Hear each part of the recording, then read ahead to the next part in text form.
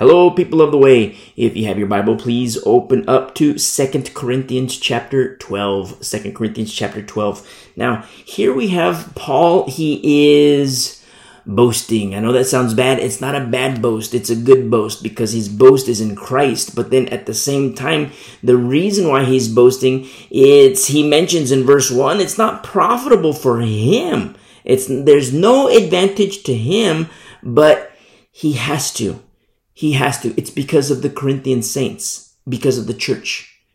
The reason why is because, do you remember? So we're 6 years deep. 1 Corinthians, that's a letter that was written 3 years after the birth of the church. And another set of 3 years that Paul writes his second letter to the Corinthian church. And so we're 3 years, or 6 years deep, but we're 3 years after the first letter. So do you remember when in our study in 1 Corinthians in chapter 3, how Paul says, I can't speak as to spiritual people. I have to speak as to babies. You know, you guys are babies and I can't speak about deep spiritual things. You guys are still carnal. And so it's sad, it's beautiful, and it's sad. It's sad because of the arrested development, and we see the cost, the toll that it took on the church, the separation, the division that happened. And it's sad, but it's also beautiful because now the remnant is isolated from the leaven. The leaven is removed. And it's beautiful in that regard, but it's still painful because it came at a heavy cost. This division that we've seen in the church in Corinth. Now, here we are, another set of 3 years, and you see a little bit of the humanity of Paul as he takes use of this boasting. Now, this boasting is in Christ. His boast is in Christ, but at the same time, it's like, come on, guys, let's not make the same mistake we did at the first set of 3 years. We're in the second set of 3 years, and I don't want you to get caught up in that trap anymore. I don't want you to get I'll speak like grade-wise, first grade, second grade, third grade, in the span of 3 years.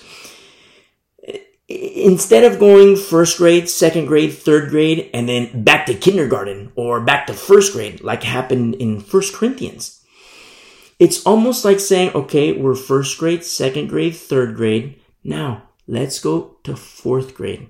Let's move on to fifth grade and sixth grade. Let's move on. Now, you hear us make mention of the defunct pastors in our study in 1 Corinthians, the defunct pastors. Now, how Paul says into the 1 Corinthians, you guys have 1,000 teachers, and how it translates is you guys have 1,000 preschool teachers. But he acknowledges himself as their father, spiritual father. The way he words it is the way it translates, and the way he uses it is like, you guys have passed through my birth canal. Now, don't think anything carnal when I say that. But he's male. He doesn't have a birth canal. But he speaks of his love for the saints. Like you guys are like my children, like I gave birth to you. Now, remember in Acts 18 when, Paul comes into town, and what happens is that, the birth of the church in Acts 18. And then you see Acts 19 and 20, and Paul and his holy bubble, they're traversing the land. And, the Lord is moving mightily. Just remember our study through the book of Acts. Now, in that environment, there were false teachers, false brethren, pastors who became wolves. There's all kinds of different aspects of spiritual warfare that we remember from our study in the book of Acts. Now, when Paul is boasting, it's not advantageous for him, but he has to because of the saints. It's because of them. Remember in 2 Corinthians chapter 10, verse 10, how there were these people. Who are these people? There were these people in chapter 10, verse 10 saying, oh, Paul is weak. He uses all these words and he speaks like this, but he's such a weakling. He's got these little noodle arms, and he speaks like he's an authority, but he's no authority. Now, who were these people? Who were these people, number one, and what kind of division did they cause inside the church? A bad division. Now, there is good division in the church, and when I say good, it's painful, but I mean good, the separation from the whole and the or the remnant from the leaven. But there's another kind of division that can come in, and that's a bad division. That's a carnal division, just like was in 1 Corinthians. I mean, 1 Corinthians, when people were saying, oh, I'm of Paul, I'm of Cephas, I'm of Apollos, that's the bad division.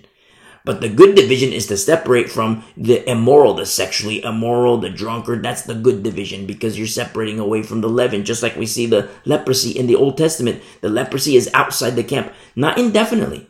The leprosy is outside the camp in the Old Testament, and until that person is clean again. And when the person is clean, they come back in the camp. Well, it's the exact same concept with leaven. Exact same concept. Remember, the Lord never changes. And so there was these people, chapter 10, verse 10, for 2 Corinthians. Paul is such a weakling. He speaks like he's a tough guy, but he's just a little guy. Who are these people? And remember, in chapter 11, verse 4, it's the preacher guy. The preacher guy who enters in with a different agenda. Speaking a different Jesus, speaking in accordance to a different spirit. You see? And then also in chapter 11, verse 3, what we studied last week is his concern was that their minds might be corrupted. Corruption of the minds of the saints. And in chapter 11, verse 4, he says, you might even put up with it. You see how dangerous it is for the babies? I mean, you have the stranger danger. Parents teach their kids, stranger danger, don't talk to strangers, don't talk to strangers. And rightfully so. Don't talk to strangers. But then at the same time, as Christians, baby Christians, don't talk to strangers, don't talk to strangers. Well, what happens when they bring in strange fire? You see? What happens when they bring in strange fire?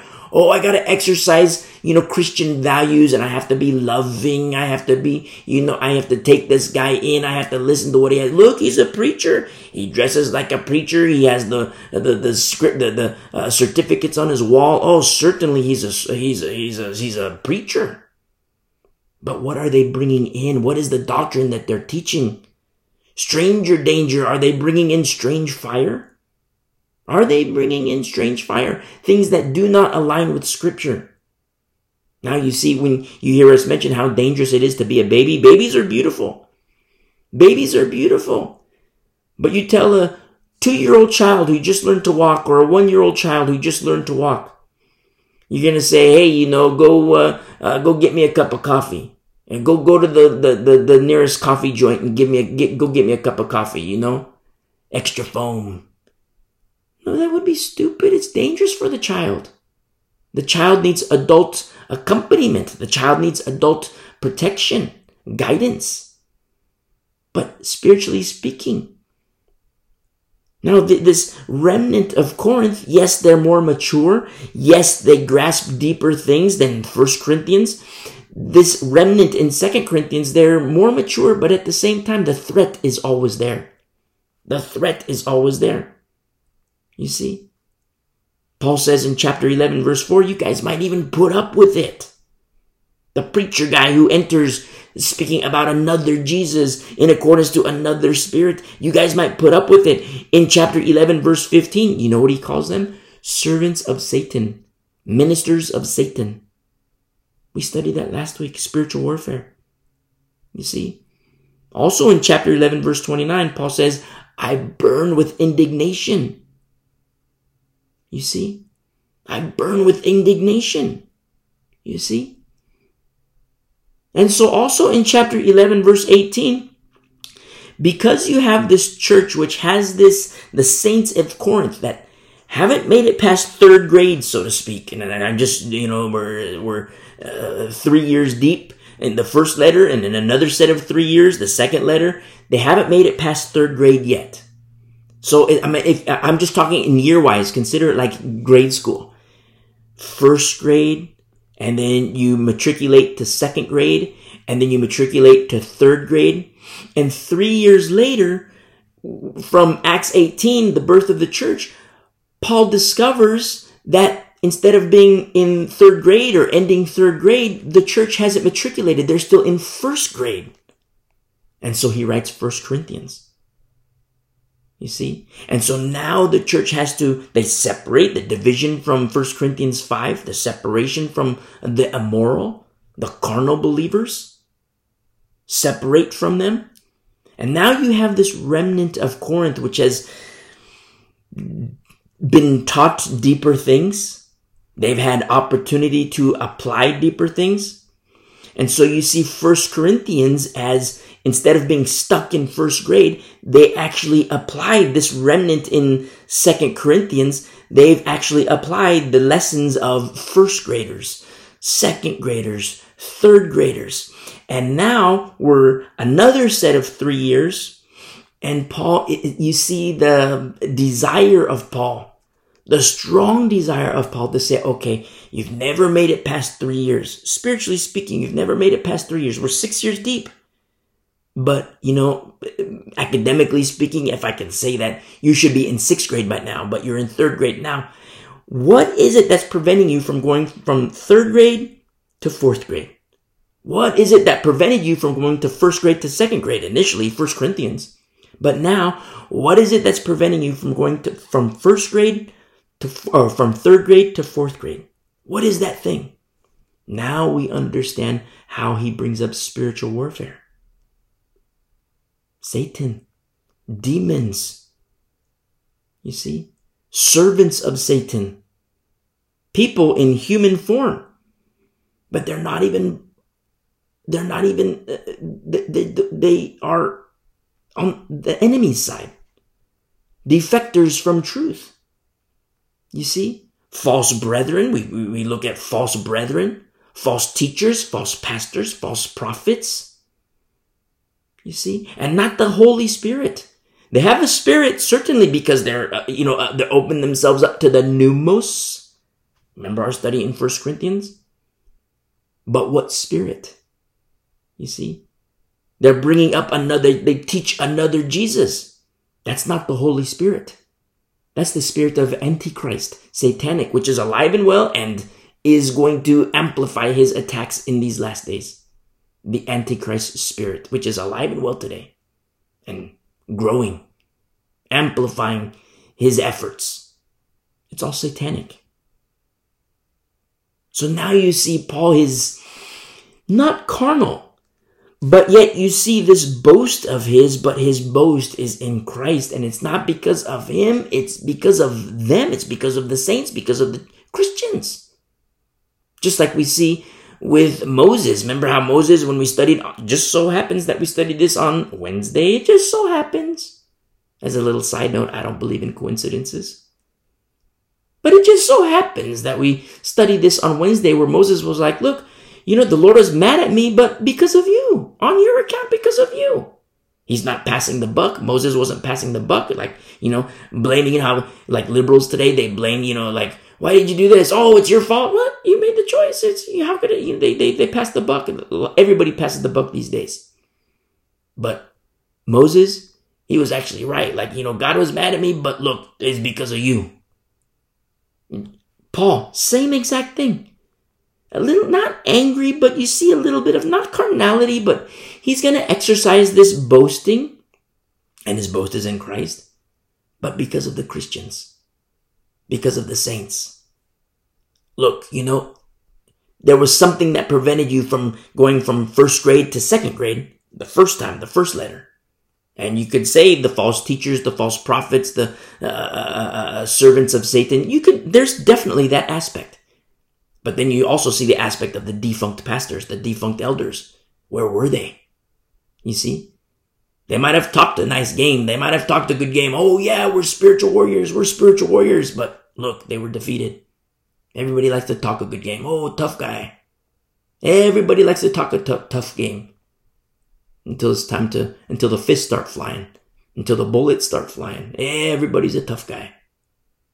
Same thing in Corinth. Get the pastors, the elders. Oh yeah, spiritual warfare. The enemy comes. Look they were babies. And the baby, look what happened. It's beautiful to be a baby in Christ, but make sure you're a baby. Don't stay a baby. It's beautiful to be a baby if you're a brand new believer today, or last week, or last month. 2 months? I'd say, okay, come on, let's hold my hand, let's start walking. Come on, let's start walking. Spiritually speaking. 2 months in. See, there's people today who are babies. They've been believers. They've been Christians for 10 years and they're still babies. It's sad.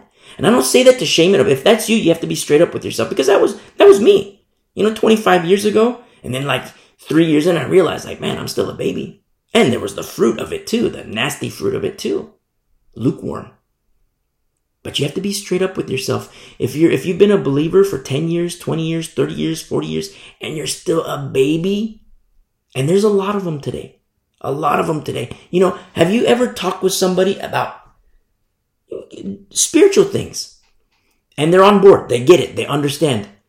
But then you go another level deeper and they're just like dumbfounded, like deer in the headlight. Their eyes are like deer in the headlights. Like, what are you talking about? And you're just kind of like, wow, like, you don't get it. You don't understand. Now, that's not to be prideful and be like, wow, look how awesome I am. No, it's not to be prideful. Remember the rugby match? The rugby match from our study in Romans? No, it's not to be prideful. It's to say, okay, come on, hold my hand. Let's grow. Let's grow together. Let me teach you this. Let me teach you this. Let me teach you this.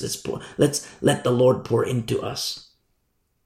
You see? It goes both ways. It's not for the learned. Remember, the knowledge is a gift of the Holy Spirit. It's not for the learned to say, oh, look how awesome I am. No, it's to say, okay, let's get down to business here. Let's study.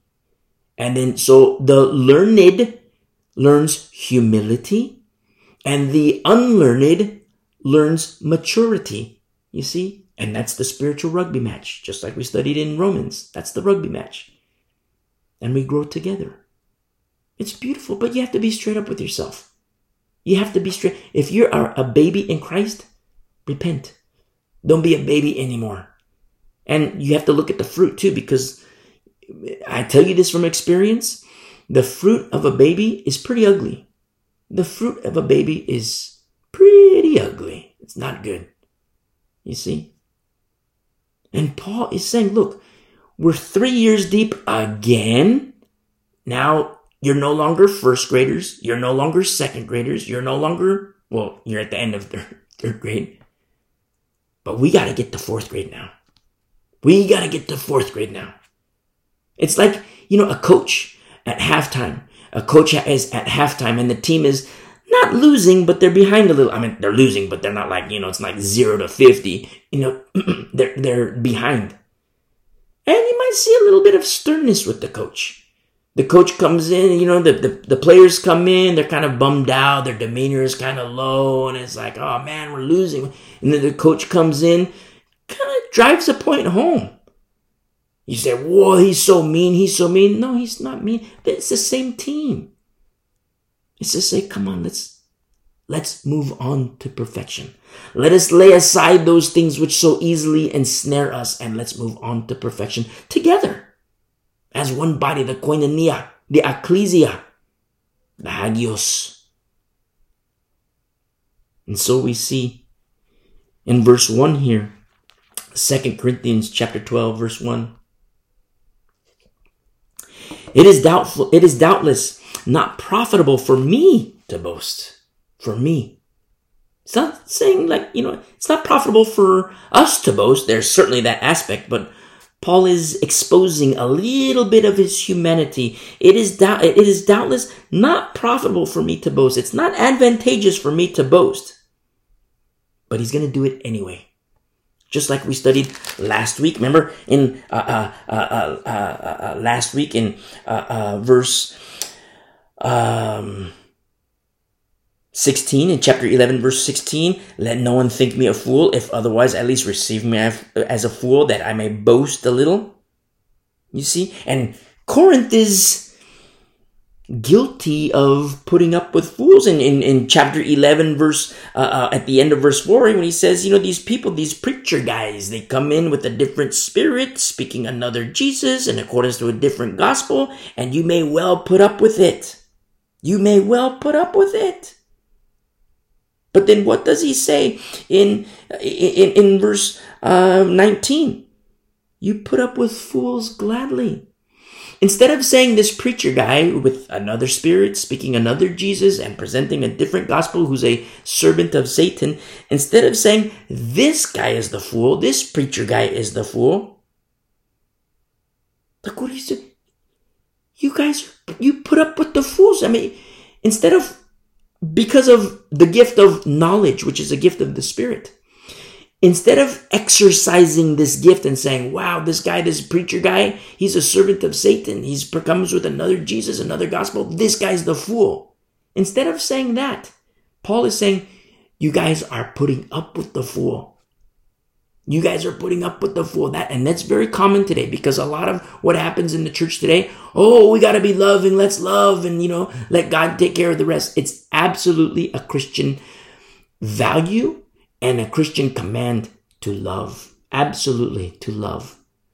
We're called to love. We're called to be gracious. We're called to be merciful. We're called to be forgiving. But never, never, never, never in the Bible are we called to be stupid. Never. We're not called to be stupid at all. The gift of the Holy Spirit, knowledge. We have to be Bereans and study the Word of God. Because the preacher guy is going to come in and say, look, the Bible says this. No, it doesn't. I can't tell you how many times I've spoken to pastors and elders. The Bible says this. No, it doesn't, pastor. No, it doesn't, elder. Oh, yes, it does. Yes, it does. Okay, show me. Show me. Okay, let's look over here. They open up their Bible. Let's look over here. And nope, that's not what it says, pastor. Look, I got my Bible too. Let's look at it. Here, I won't even use my Bible. I'll use your Bible. Look, it says this. You see? We have to be Bereans. And I don't say that boastfully. If I boast, if it seems like I'm boasting, number one, I have no idea who you are. I have no idea who you are. How can I boast when I don't know who you are? What's the boast? Now, I know a little bit of you guys. But where's the boast still? You see? Paul, you guys, this guy is the stupid guy, the preacher guy. He comes saying, go ahead and take the mark of the beast and, you'll still be saved. The preacher guy who says, let's go grave soaking. Let's go lay on the grave sites of these Christians so the Holy Spirit can soak up from their dead bodies through the coffin, through the earth, and it can soak up inside of us. Come on, guys, let's go grave soaking. You see? Oh no, God is done with Israel. The promises of God are for the church now, for Christians. God is all finished. He's all done. Put a lid on it. All done with Israel. You see? We're supposed to be loving. We're supposed to be loving. Look. You put up with fools. Let's read this guy who has his coalition. Let's read this guy who has his coalition who says God is done with Israel. You put up with fools. Let me read this study Bible of the guy who says it's okay to take the mark of the beast and I'll still be saved. You put up with fools. Gladly. You got a big old smile on your face. Let me read this study Bible and, go ahead and take the mark of the beast because, this guy says it's okay. You put up with it gladly. You know how many people put up with false doctrine gladly? You know how many people put up with false teachers gladly? False prophets gladly? Fake brethren gladly? A lot. But what is it that's going to get us from 3rd grade into 4th grade? We have to have this understanding from Holy Scripture. You see? In chapter 11, verse 18, seeing that many boast according to the flesh. Now you see something like, wait a second. Many in Corinth, many of the saints, they're starting to boast. You see, you're starting to see the works of the flesh creep itself up again. We're 3 years in again. The first set of 3 years. And now we're in the second set of 3 years. And now you see, wait a second, the works of the flesh are starting to creep up again inside of this remnant. It's a constant battle. You think Satan's going to stop fighting against you? You think Satan's going to stop his efforts just because you're in 2nd grade? No, he's going to kill. Academically speaking, take a elementary school. where you got, say it's one of those joint schools where you have like the preschoolers, the same school, you got preschool, elementary, and high schoolers. Say it's one of those schools. And you got like the preschool, kindergarten, first grade, second grade, third grade, fourth, fifth, sixth, seventh, eighth, whatever, high school, like 12th, all the way up to 12th grade. Now, say you're looking at the span of your academic life in that school, preschool to 12. Do you think Satan is not going to attack you in any one of those years? No, he'll attack you multiple times in every single class. Preschool, multiple attacks. Kindergarten, multiple attacks. First grade, multiple attacks. Now, prayerfully, in those younger years, there's the adults, the more mature, to protect the young ones. You see? Now, second grade, third grade, fourth, fifth, as we matriculate together in Christ, we're going to have more warriors. Lord willing. Lord willing, but you have a role to play too. And what is that role? To lay aside those things which so easily ensnares. Oh, I want to mature. Oh, but what? Look, my best friend called me. He's got the finest crack from Chiapas, Mexico. I think I'm going to go hang out with him and do some crack. That's an attack of Satan. That's an attack of Satan using your friend who's not a believer. If you have friends that are non-believers, they open themselves up to be servants of Satan and to drag you down. I know that's hardcore, but it's the only way to live. Now, it's not to say like, your friends are going to burn in hell and let's forget about them. No, your friends without Christ are going to burn in hell. Let's rescue them. Let's straight up rescue them. Family, friends, co-workers, everybody. But we have to be wise. We cannot be stupid. We have to grow. We have to mature in Christ. Satan will attack you. Most Christians are not prepared for the spiritual fight that exists today. But as Satan amplifies his attacks, it even amplifies the point that most Christians can't fight this fight, spiritually speaking. I don't say that pridefully or boastfully. I say that sorrowfully. It's sad. And the church will take casualties, and we already are taking casualties. Jesus Christ even mentions that the church will take casualties. He says, no flesh will be saved, even the elect, unless those days be shortened. You see? That's what's going to happen. I could say if it hasn't already started, but that's what's going to happen. Now we understand what this boasting that Paul speaks of. Chapter 12, verse 1, it is doubtless not profitable for me to boast. I will come to visions and revelations of the Lord. I love this so much because, so many times you hear people say, oh, the gifts of the Holy Spirit, that was for another dispensation. The moving of the Holy Spirit, what you read in the book of Acts, that's not for today. That was for 2,000 years ago. It was for the first century church. It was for the early church, for the saints and, the early church. It's not for today. Never in your Bible will you read about an expiration date of the Holy Spirit. Never. Never. These people, the so-called learned class, they come up with these conclusions. Do you know why? They have no power themselves. And because they have no power, they make excuses. Oh, that was for 2,000 years ago. Look, the Holy Spirit doesn't work like this for me. So therefore, he's not around anymore. Therefore, there's an expiration date. And that was for another dispensation. These people are fools. Fools. The stupid class inside the church. Now you say, well, how can you say the stupid class?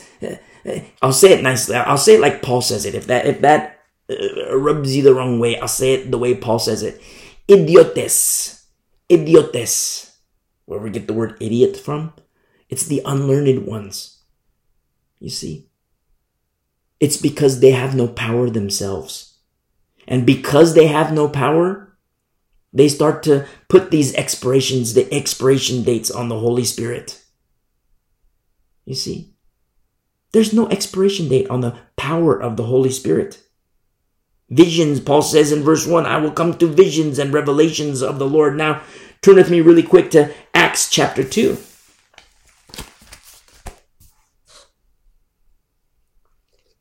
And in Acts chapter 2, verse 17, and it shall come to pass in the last days, it shall come to pass in the last days, says God, that I will pour out my spirit on all flesh. Your sons and your daughters shall prophesy. Oh, but prophecy, that was for the first century church. That's not for today. But the Bible says, look straight up, verse 17. It shall come to pass in the last days, says God. Your sons and your daughters shall prophesy. You see? What aspect of these passages, do you see how dangerous it is to adhere to the idea that the Holy Spirit has an expiration date? Because as we get further and deeper in the last days, and these people who have no power and arguably have no oil, what's going to happen to them? What's going to happen to those who have no oil for their lamps?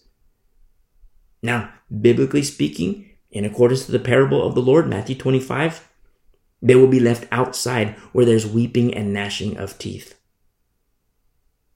Oh, that's so mean. How could you say that? I'm just the messenger. I'm just the messenger. I don't say it. I just echo the words of Scripture. It shall come to pass in the last days, says God, that I will pour out my Spirit on all flesh. Oh, but he doesn't work that way anymore. The Holy Spirit. Look, the Bible says here, I will pour out my Spirit in the last days. Oh, but that was for 2,000 years ago. It was only for the first century church. It's not for today. Your sons and your daughters shall prophesy. Which, remember, the gift of prophecy, a gift of the Holy Spirit. You see, these people who speak such things, they're not just dangerous. They're babies themselves. I mean, when I say dangerous, I don't mean like false brethren. I mean dangerous because they're babies. In some cases, they might be false brethren. Depending on the entirety of their doctrine, they might be servants of Satan themselves. More is needed to understand and make that, to discern and make that determination whether or not they are servants of Satan. But, you want to align yourself with somebody who says it's okay to take the mark of the beast. It begs the question, by what spirit does such a person say such things? It's dangerous to be a baby. If you wanted to grow and learn, say for example, you're listening, you and me, we're in third grade. Academically speaking, say you and me are in third grade, we're best friends. And we're learning, we're studying.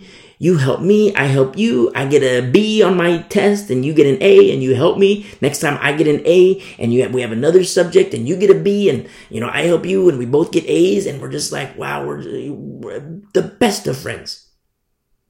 And then we're looking forward to fourth grade. Like, man, I can't wait to get to fourth grade. We're going to learn this. We're going to learn that. We get our first day in class and a little baby comes crawling in as the teacher.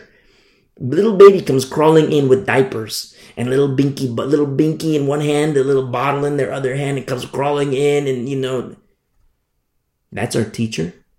We're so eager to learn. We're so eager to go into fourth grade and learn fourth grade. And this is our teacher? What? Like, I used to be like that, but that was like a long time ago. Do you remember that? What could we learn from this guy? What could we learn from this little baby? You see? And that's the state of the church today. And I say that with all due respect to the Lord, because it's his church. But I say that with all due respect to the Lord. It's true. You have babies at the pulpits. You have babies leading Bible studies. You have babies as elders. They don't understand these deep spiritual things. They say, oh, let's go grave soaking. Now, those are our servants of Satan. They put glitter in the rafters and they say that's the whole, they drop the glitter down when the pastor gives the cue. or the worship leader gives the cue, or the pastor, or however they do it. But they, whether if they do it in worship or during the sermon, and they let the glitter down, and they say, "Oh, look, the Holy Spirit is falling upon us." And then you look at the audience, you look at everybody's like rejoicing. Oh, wow, thank you, Holy Spirit. Thank you, Holy Spirit. You see? It's garbage. What is that? What an abomination. It's crazy. For the teacher, for the pastor, for those who allow such thing, it's an abomination before the Lord. And then after service to say, "Come on, guys, let's go grave soaking." But for those in the pews, I don't want to say it's an abomination, but from those in the pews, no Bereans to say, "What in the world is this? This pastor's in Crazy Town. This worship team, they're in Crazy Town. What is it? Grave soaking? The glitters, the Holy Spirit?" No Bereans. You see? "Oh, don't be so mean-spirited. We're supposed to be loving. We're supposed to be loving." And that's the exact same thing that Paul is talking. You guys are putting up with it. You put up with it. That's what Paul says to the Corinthian saints. Let's continue in Acts 2. Verse 17, "I will pour out my spirit on all flesh. Your sons and your daughters shall prophesy. Your young men shall see visions." Oh, but that was for 2,000 years ago. Rubbish. Babies and servants of Satan say such things. That was for, they use the big words, that was for another dispensation. You see? Babies and servants of Satan say such things because they do not understand. It's the idiotes among us. I don't mean to say like they're idiots, but I'll follow the cue of Brother Paul. Idiotes. They lack understanding. Or maybe they're servants of Satan. Babies or servants of Satan. "Your young men shall see visions. Your old men shall dream dreams. And on my men servants and on my maid servants I will pour out my spirit in those days, and they shall prophesy." A gift of the Holy Spirit. A gift of the Holy Spirit. You see? And it's written here at the beginning of verse 17 that in the last days these will happen. Correlation to Joel chapter 2. You see? We're living in very, very dangerous times. Very dangerous times. And yes, there's this aspects of the world that come against us, but that is definitely a threat. But what about within? What about the dangers inside the church? You see? What about the dangers inside the church? And that's what Paul is speaking of. You guys might well put up with it. You got the guy who says, "Go ahead and take the mark of the beast, you'll still be saved." You guys might well put up with it. You got the guy with his coalition, I'll say. His coalition, God is done with Israel. You guys might well put up with it. The money preacher, you guys might well put up with it. You see? The old glitter is the Holy Spirit. You guys might well put up with it. Let's go grave soaking. You guys might well put up with it. So Paul says, okay. Since this aspect of the flesh is starting to creep up again, just like he says in chapter 11, verse 18, since seeing that many boast according to the flesh, okay, all right, I'm going to do the same. I'll do it the same. And he stresses the fact, I speak foolishly, he says. In verse 21 of chapter 11, I speak foolishly, I am bold also. In verse 23, I speak as a fool, I am more. You see? In verse 29, he says, I burn with it. And he says, who is weak and I am not weak? Who is made to stumble, enticed to sin, or enter apostasy? And I do not burn with indignation. Now, I have to say, there is an aspect of anger. It's indignation, righteous indignation, but there is an aspect of anger. Now, for me personally, I have to be careful with anger because that was one of my vices 20 plus years ago, where anger easily turned into rage. And the works of the flesh were very ugly.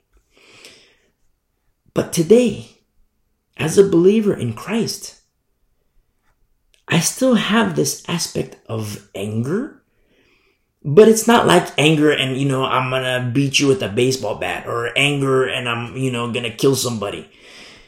It's anger, but how can such teachers get away with this? It's not anger like I'm gonna kill them. It's anger that, God is gonna kill them. You see? The second death unto the servants of Satan, if they don't repent. Now you see a little bit of, I don't mean to say that Paul was gonna kill anybody, but there was the aspect of indignation. He even says, look, in chapter 11, verse 29, who is made to stumble, which is enticed to sin and enter apostasy? Who is made to stumble? And I do not burn with indignation. Who are these people who say such? It's one thing for the person to enter apostasy. It's one thing for that person to enter apostasy. But who is it that led them there? Who is it that told them it's okay to take the mark of the beast? Who is it that told them it's okay to go grave soaking? Who is it that told them that God is done with Israel? Who is it that tells them these things that are not even of the Lord? They're in accordance to a different spirit.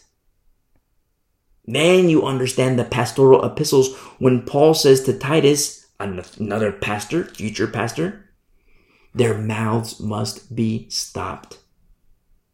Titus, warfare against the servants of Satan. Fight, Titus. You see? Now there's this aspect of this bubble of Paul. Yes, the next generation of righteousness, absolutely, but even more so the next generation of leadership. And for the pastors, the next generation of warriors. And how Paul exhorts the next pastor, Pastor Titus, their mouths must be stopped. They bring in these destructive heresies. Now, if you're a young Christian, if you're a baby Christian, you're listening to me and it's like, oh, wait a second, that's so mean-spirited, That's why it's very important to listen to 1 Corinthians and 2 Corinthians. Listen to all of our study through 1 Corinthians, and you'll understand, you'll see, because Corinth went through this. They're going through. I kind of teach in real time, kind of like we're here, actually here with the Corinthian saints. So, we're here in 2 Corinthians chapter 12, but there's a lot of backdrop. Remember, what is it that's going to help us go from 3rd grade to 4th grade? You see, what is it that we've put up with in the past? You and me, we're best friends. We're in 3rd grade together. We're looking forward to going to 4th grade. And all of a sudden we're in 4th grade, first day of class. We get there 10 minutes early, 20 minutes early. Other kids come in. Everybody's sitting down at their chairs and their tables. And then all of a sudden, little baby teacher comes walking in, comes crawling in, can't even walk yet. What is this? He can't even teach me 1st grade. We've already gone through 1st grade and this guy can't even teach me. You see, that's what's happening in the church today. That is precisely what's happening in the church today. Oh, but we're called to be loving. Absolutely. Gracious and merciful. Absolutely. And more so, fruit of the Holy Spirit. But we're never called to be stupid. We have to be wise. Wise as serpents and peaceful as doves. You see how, we read passages in Scripture about how cunning Satan is and how crafty Satan is. And he absolutely is. And he knows the Bible. And yet the Bible tells us to be wise as serpents. You see? Not giving any credit to Satan at all. But we're supposed to be wise. And so if you're a baby in Christ, you have to be straight up with yourself. Acknowledge the fact that, okay, yeah, I am a baby in Christ. It's not a bad thing. But I will say this. We need to grow. We need to grow. Paul, here in verse 1, chapter 12, 2 Corinthians, it's not profitable for me to boast, but I'm not going to stop. I'm going to keep on boasting. And now I will come to visions and revelations of the Lord. You see? He says in verse 2, I know a man in Christ. I love this so much because he's speaking about himself. In verse 7, and lest I should be exalted above measure by the abundance of revelations. Paul is speaking about himself. You see not just his humanity in boasting, but you also see his humility in boasting. Yes, he's boasting in Christ. But then at the same time, you see his humility. He doesn't want to say like, oh yeah, look how awesome I am. I had a vision. Look how awesome I am. I had a dream. Me personally, I don't tell my dreams. I don't tell my visions to anybody. Well, I say not just anybody. I don't say these because the majority of times, the bulk of people are babies. The bulk of people are babies. Will not understand something. Oh, that was for another dispensation. There's no dreams. There's no visions. That was for another dispensation. That's what the fools say. Because they don't know the Bible. They think they know the Bible, but they don't know the Bible. You cannot read the Bible or study the Bible as literature. You cannot. It is spiritually discerned. The Holy Spirit teaches. You cannot read the Bible as literature. People read the Bible as literature, and they have a certain aspect of knowledge. They say, oh, look, turn here, turn here, turn here. And you're like, okay, yeah, you're right. That's what you said is here. And, you apply this here, and yeah, it fits. But it is also written, and in accordance to the Spirit of the Lord. You see? That's why you see Peter say these things. You see Paul say these things. You see John say these things. And it aligns with the prophet Joel. It aligns with Ezekiel. It aligns with the prophet Jeremiah. It aligns with the prophet Isaiah. Everything aligns. Why? The same Spirit. And the Lord never changes. Nowadays you get the guys who say, oh yeah, go ahead and take the mark of the beast. What? That's not the same Spirit. Hey guys, let's go grave soaking. What? But Jeremiah would never say that. Paul would never say that. Why? Because they're of the same Spirit. The grave soakers? What spirit is that? And you might well put up with it. You might well put up with it. And you know what's happening today? People are putting up with it. It has to happen. It has to happen. Apostasy. I mean, for Jesus Christ to say, no flesh will be saved even among the elect unless those days be shortened. In order for him to say that, do you see how much of a mess the church has to be? How much of a mess apostasy has to get? The apostate has to get? You see? But the remnant is different. Verse 2, I know a man in Christ who 14 years ago, whether in the body, I do not know, or whether out of the body, I do not know. I love this. Me personally, I think it was in the body. God knows. God knows. Such a one was caught up, harpazo. The same word for rapture. Such a one was caught up to the third heaven. Very interesting, harpazo. The same word for rapture. To be caught up to the third heaven. Now, rabbinically speaking, I'm not a rabbi nor the son of a rabbi, but rabbinically speaking, there are three references to the heavenly realm. Realm number one is the sky, where the birds fly. So you see, you're outside, you see a bird fly across the sky. That's the first realm, the first heaven, the sky. It gets nighttime and you see the stars, you see a shooting star, you look up, you see the moon. That's the second heaven. That's where the stars are, the space. The third heaven, that's where the Lord is. That's the heavenly realm. That's paradise. And so look what's written here in verse 2. Such a one was caught up, such a one was harpazo to the third heaven. Now, me personally, I think it was caught up. Physically, his body was taken. That's what I think. He says, and I can't, I'll say a little something about that. So you remember, oh, it just so happens that we looked at this on Wednesday. It just so happens. Do you remember Caleb? Caleb, when he was part of the recon team? Caleb was part of the recon team, and he went into the promised land. And he went into the promised land with his other recon team, members of the recon team. They came back, and the rest of the recon team, except for Joshua, they were scaredy cats. The recon team, they were scaredy cats. They treaded the land of the promised land. They treaded the earth of the promised land.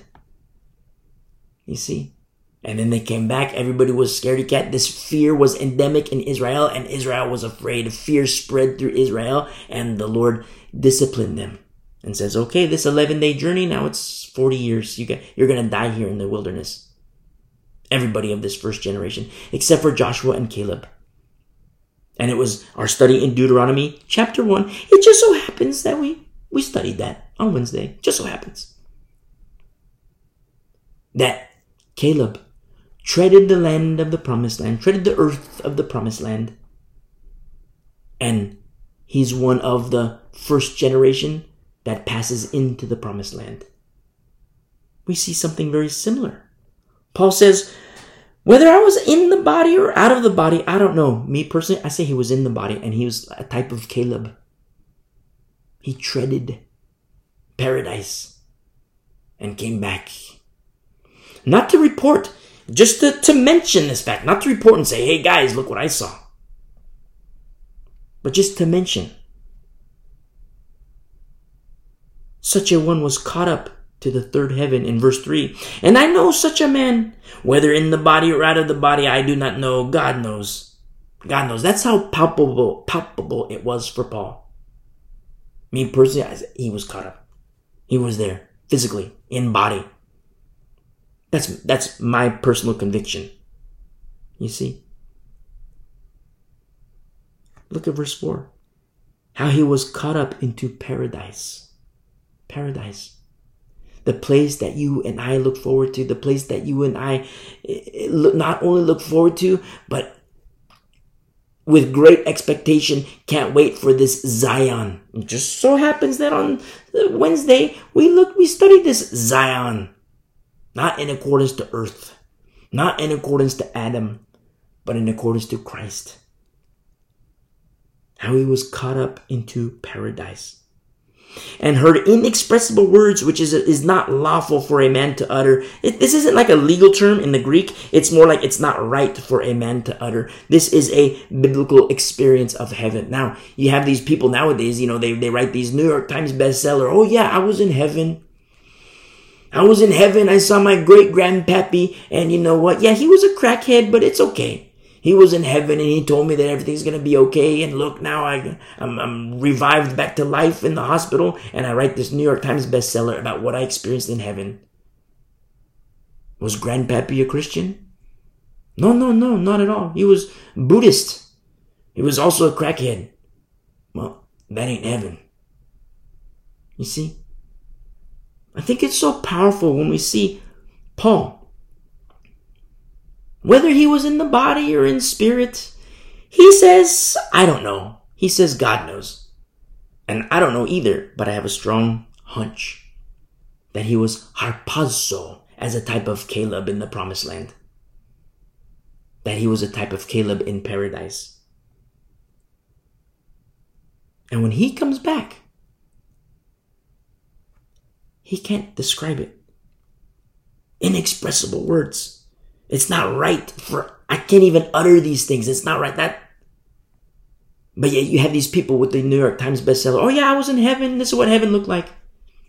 I was in heaven and, Mother God told me this. I was in heaven and the Buddha told me this. I was in heaven. That's not. It's a trap. Spiritual trap.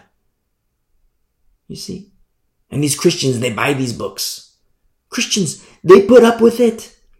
They buy these books. Oh, look, heaven is such a beautiful place. Look, Grandpappy was there who was not even a Christian. Grandpappy was there who was a crackhead, a Buddhist crackhead.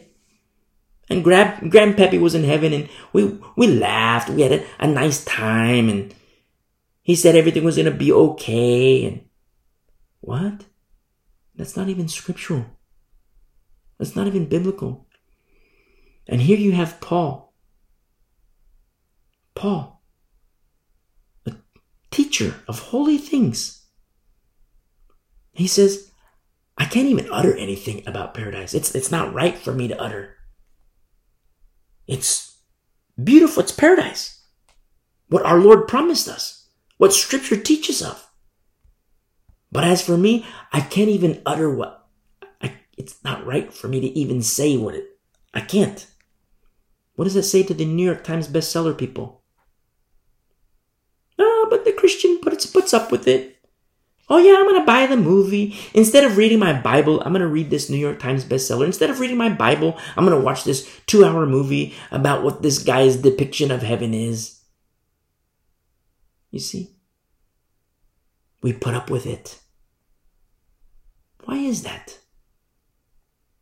Could it be that we're not matriculating? Could it be that we're first graders? Could it be that the majority of Christians today are first graders, second graders, third graders, and cannot move on to fourth grade? Now, Satan, he doesn't want anybody to go from first grade to second grade. Satan. And he'll fight tooth and nail. But from somebody to go from third grade to fourth grade, he absolutely doesn't want that to happen. And that fight is more intense. That fight is more intense. You see? And from 4th to 5th, 5th to 6th, 6th to 7th. I might have skipped some numbers. That fight, those fights, he amps up big time. Do you think Christians are ready for that? I mean, you hear me say the church isn't ready for this, the Christians aren't ready for that, saints aren't ready for that. But honestly, be straight up.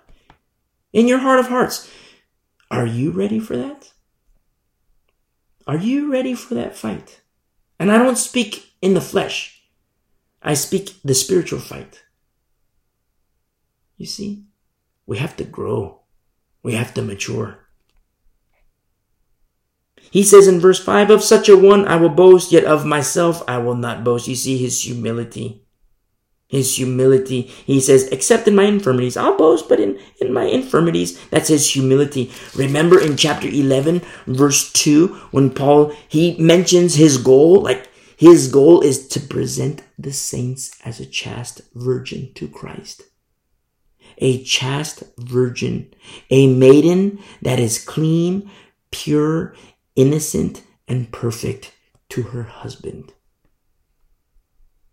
That's Paul's goal. I don't want your stuff. I don't want your pillows. I don't want your mattress. I don't want your blankets. I don't like your night and it's nice and warm. I'm cold, but I know it's nice and warm in your place. And I don't want your breakfast. I don't want your dinner. I don't want this.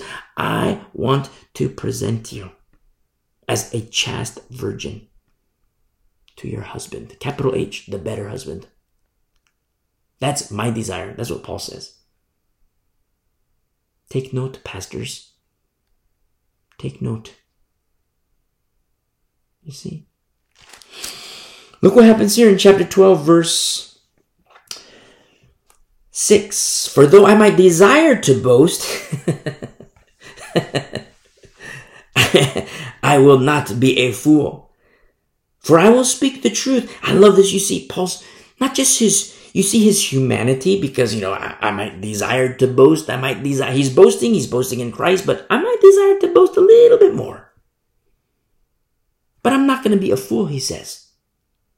For I will speak the truth, but I will refrain.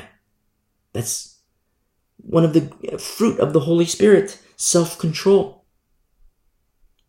But I refrain, lest anyone should think of me above what he sees me to be or hears from me. I love this because you see his humility is not only good for himself, but it's good for others. Just like John the Baptist. John the Baptist. I love the humility of God's people, his servants, the workers in the field. The humility, Old Testament to New Testament, all the servants, you see this aspect of humility. Servants of the Lord. John the Baptist. He has his students that he pours into, he loves, he feeds, he teaches, he protects. And they come to him, teacher, there's this guy. They hear of Jesus Christ. They hear what he says.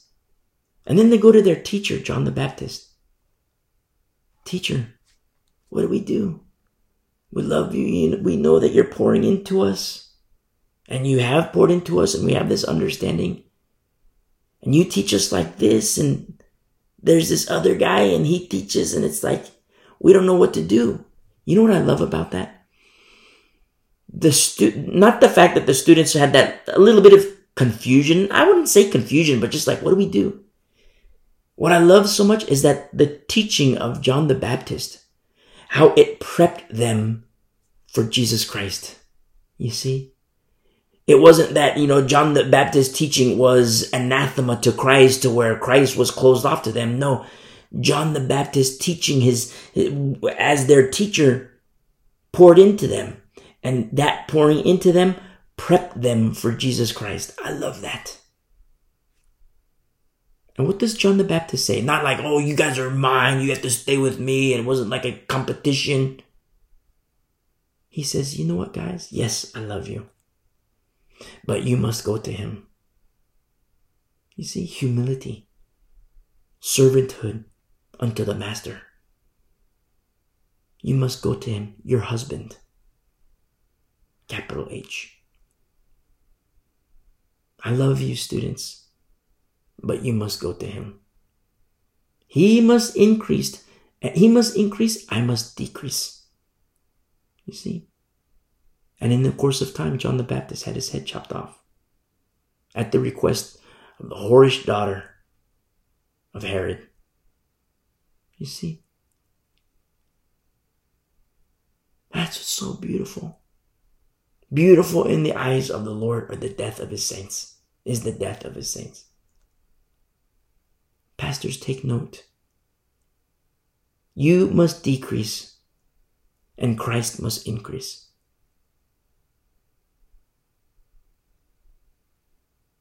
Paul says in verse 6, I will speak the truth, but I refrain lest anyone should think of me above what he sees me to be or hears from me, and lest I should be exalted above measure by the abundance of revelations. You see, it's not just this one or two revelations or visions. I mean, we see in Acts, the Macedonian call, there was the vision of the Lord that was given to Paul. Vision after vision after vision, dream after dream after dream, revelation after revelation. You see? Oh, but that was for another dispensation. That was for the early church. That was for that first century saints. It's not for today. Says the fool. Says the idiotes, the unlearned one. Either a baby or a servant of Satan. Now, you say like, wait a second, that's kind of hardcore. What do you mean, a baby or a servant of Satan? Well, more discernment has to be in play. It could be that this person doesn't have understanding. It could very well be. But what is their doctrine? Because it could be that that person is a servant of Satan. It could very well be. I've told you before how I had a 4-hour conversation, 3 hours, 45 minutes, long conversation with the Calvinist, Reformed theory person. We had this long conversation using all these big words, and he was also in the same camp of the dispensation. The Holy Spirit was for 2,000 years ago. It's not for today. The Reformed theory person likes to mention all these books. Oh yeah, and this book says this, and this book says this. Okay, that's nice. What does the Bible say? Oh, but look, this guy, he has his coalition, and he says this. Look at this guy, he has his study Bible, and he says this. That's nice. What does the Bible say? 4-hour conversation, 3 hours, 45 minutes. After about 3 hours and 40 minutes, I just straight up point blank. The Jesus you speak of, you need to repent because that's idolatry. Because the Jesus you speak of is not the Jesus of the Bible. Then he smiled at me. It was kind of like an eerie smile. He smiles at me and says, I'm the guy the Bible warns you about. You see? The preacher guy The preacher guy who comes in with another Jesus in accordance to a different spirit. I don't say this to boast, but the fight is very real. You know how many people would take this guy, listen to what he has to say, and accept it as gospel? A large majority of Christians would put up with him, and do put up with him. You see, who is ready? Who is ready as Satan intensifies his attacks because he knows his time is short? Who is ready? And yet Paul says, lest I should be exalted above measure by the abundance of revelations, a thorn in the flesh was given to me. This thorn translates as a thorn, yes, but it also translates as an annoyance or a disability. Sometimes people think that some scholars, they say Paul had a disability, he had a speech impediment, he had something wrong with his back, or he had a disability, something. I don't know. There's no definitive, okay, this is absolutely what it is. I'll just call it a thorn, as it is written. A thorn in the flesh was given to me, he says. A messenger of Satan. Whoa. A messenger of Satan? Why?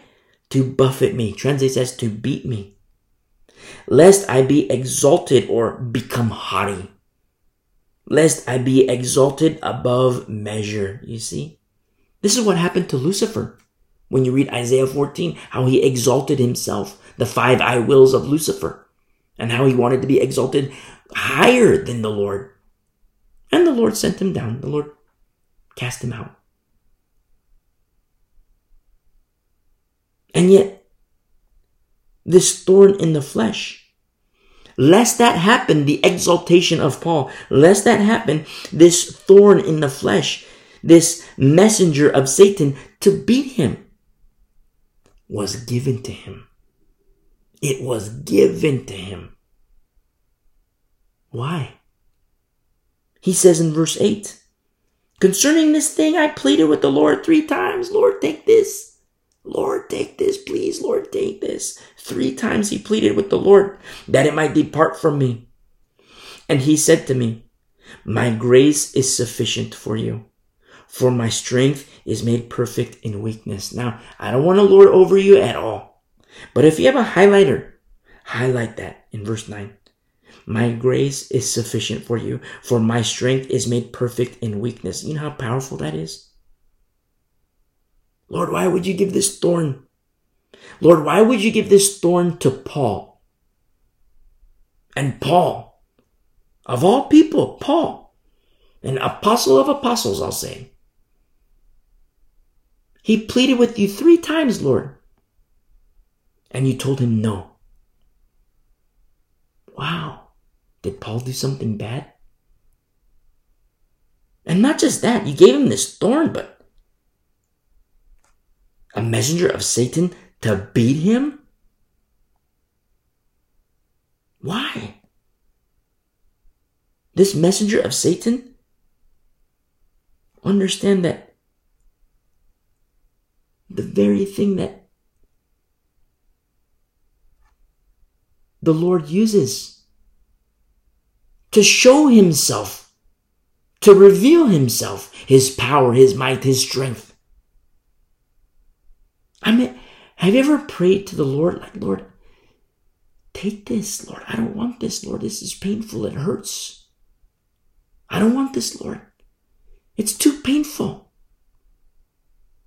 But look at what's happening. Look at your position when you're doing that. You might be bowed down. You might be sitting down, bowed down. You might be on your knees. You might be prostrate before the Lord. Look at your position.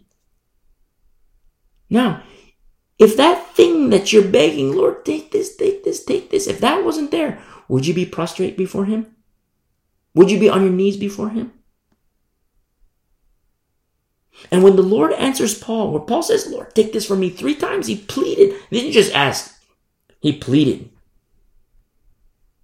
And the Lord responded and says, my grace is sufficient for you. Remember, grace is, it's like an acronym, GRACE, God's riches at Christ's expense, having what we do not deserve.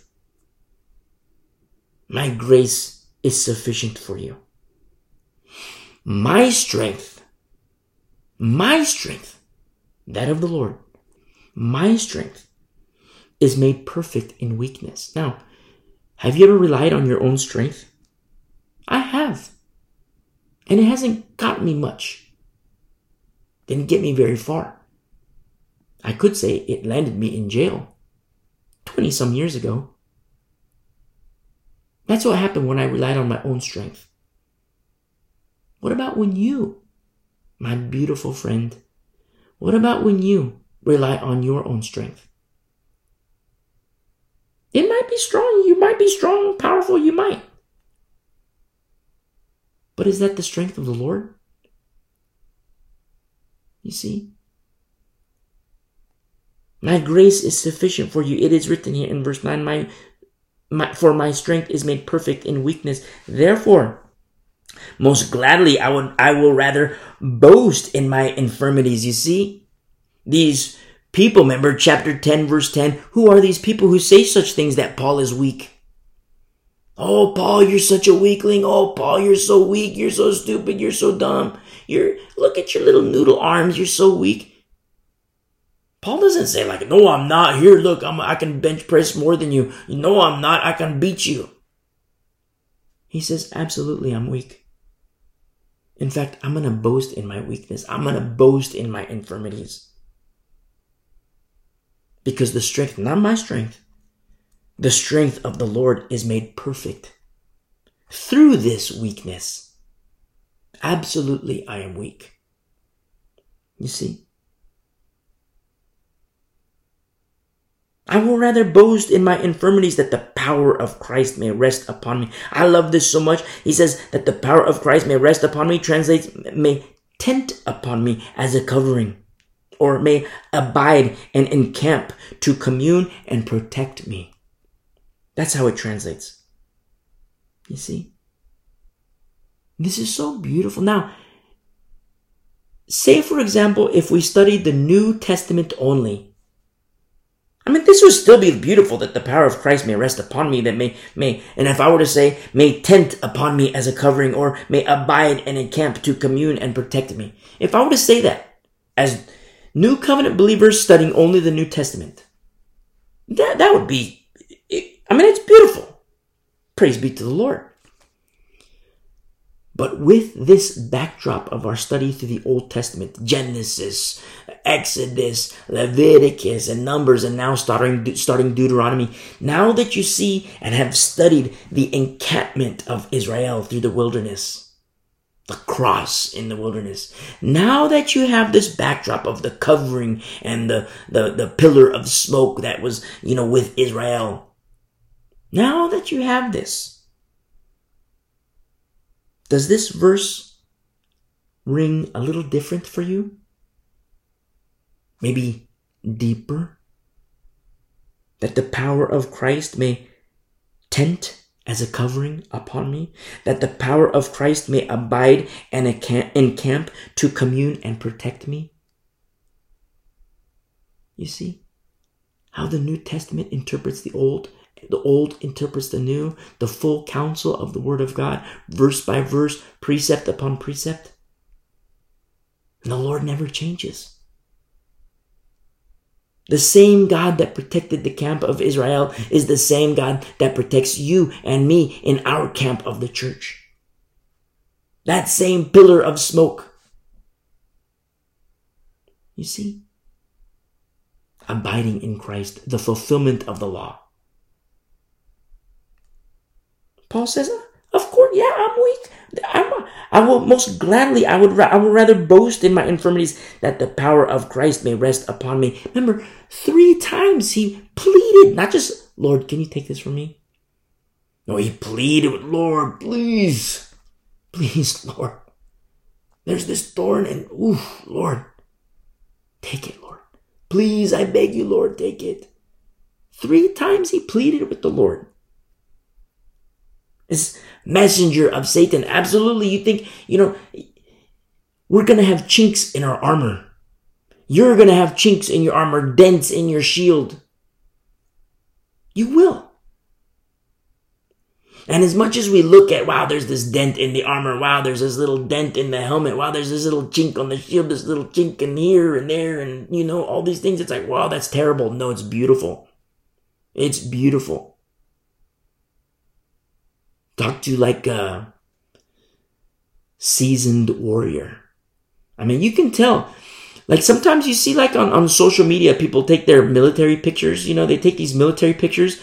But when you see clean garments, like freshly pressed, you see these clean garments, like they're out in the field, but then you look at their attire and the way, the manner in which it's like, this guy's like, he's like the office guy, he's just doing his, a couple days training, he's at the range and, shooting here, but he's an office guy. But you look at the seasoned warriors, the filth of their attire, how it's used. You look at their weapons. You look at the dents and the, certain types of armor. You see the dents. Okay, that's a warrior. If you desire to be unscathed as a Christian, I love you, but that's not happening. Satan wants to kill you. He wants you dead. And you know what else? This messenger of Satan was given to Paul. This messenger of Satan that beat him was given to Paul, lest he be exalted. Exalted above measure. Sometimes we pray, Lord, take this, take this, take this. What happens when he doesn't take it? What happens when he doesn't take it? Maybe that's the very thing that he wants to tell you. Hey, I put that there. I gave you that thorn. Now, when I say thorn, make sure it's a thorn. Oh, the Lord gave me crack. This crack is a thorn in my side. No. When I say thorn, make sure it's a thorn. There are biblical qualifiers for thorn. Oh, this thorn in my side. What is it? Pornography? No. That's not a thorn. That's stupid. That's an abomination. Repent. Oh, I got a thorn in my side. What is it? Whiskey. Stupid. I got this thorn in my side. What is it? The occult.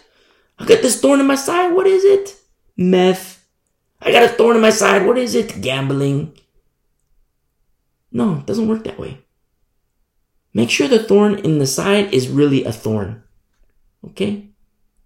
And I said, I love you. Make sure the thorn is a thorn. Not an addiction. Not, whatever. I don't want to get into details, but make sure, because a lot of Christians say, oh, I got a thorn in my side. What is it? Sex. I got I'm married, but I got 5 girlfriends on the side. They're my thorn. I got 5 thorns. Those aren't thorns. Fool. I say that lovingly. Idiotes. Unlearned one. Unlearned. And I love you. It is foolish, so. Make sure it's a thorn. And you're pleading with the Lord, Lord, take this, take this, take this.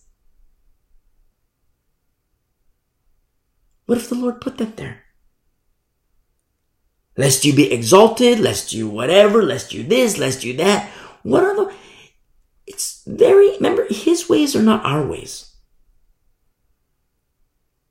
And what does he say? My grace is sufficient for you. For my strength is made perfect in weakness. Therefore, most gladly I will rather boast in my infirmities, that the power of Christ may rest upon me, may tent upon me, may encamp. Not just encamp, but encamp to commune and protect. Wow, so beautiful. See, if you read the Bible as literature, you won't understand this. If you read the Bible as literature, you might know that, yes, it is written in verse 9 of 2 Corinthians chapter 12 that my grace is sufficient for you, my strength is made perfect, my grace is sufficient, my strength is made perfect in weakness. And you might know that. You might even be able to cite it like the back of your hand when you read the Bible as literature. But when you read the Bible spiritually and it's spiritually discerned and you feed on these things, you feed and take in and absorb and just let it soak in every fiber of your being, every fiber, every essence of your being, deep down into the marrow, you read this, that the power of Christ may rest upon me to abide and camp, to commune and protect. It's like, whoa, Lord, you're right here with me. Lord, you're here among us. And you encamp with us. You certainly commune with us. You certainly protect us. You read the Bible as literature, and you're not going to get that. You read the Bible spiritually, behold the hand of God. So what does Paul do? Oh, Paul, remember chapter 10, verse 10? Oh, Paul is such a weakling. He's so weak. He speaks magnanimously, but look, he's just a little pipsqueak. Paul says, okay. Chapter 12, verse 10, therefore I take pleasure in infirmities, in reproaches. That's insults. Oh, Paul's so stupid.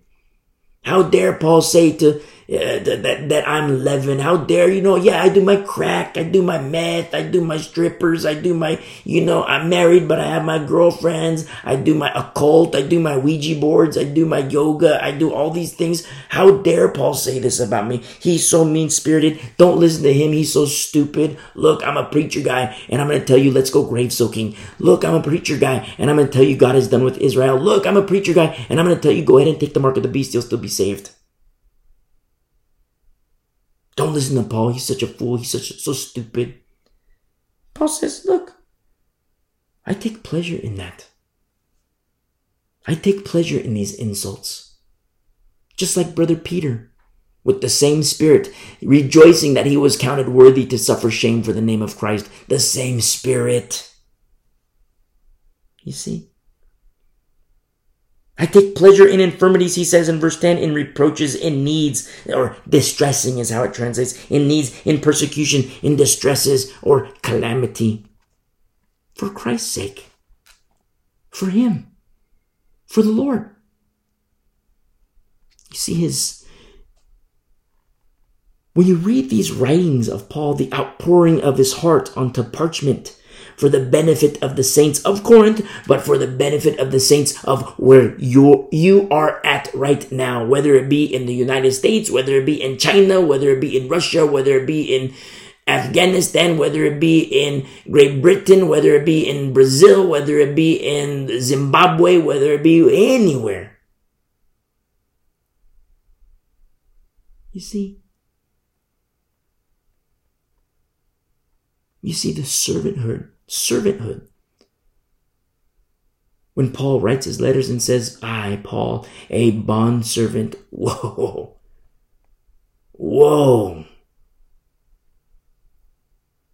What a bondservant. Not to deify Paul. Paul is a pattern for you and me to follow. Chloe is a pattern for you and me to follow. Aquila, Priscilla, Lydia, James, Jude, John. A lot of J names. James, Jude, John, Joseph. Remember? The disciples called him, the apostles, they referred to him as Barnabas, son of encouragement. For when I am weak, then I am strong. He says in verse 10. When I am weak.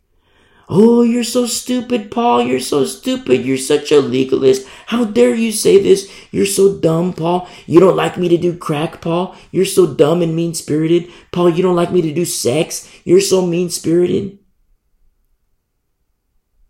And yeah, there's that aspect of, yes, it hurts.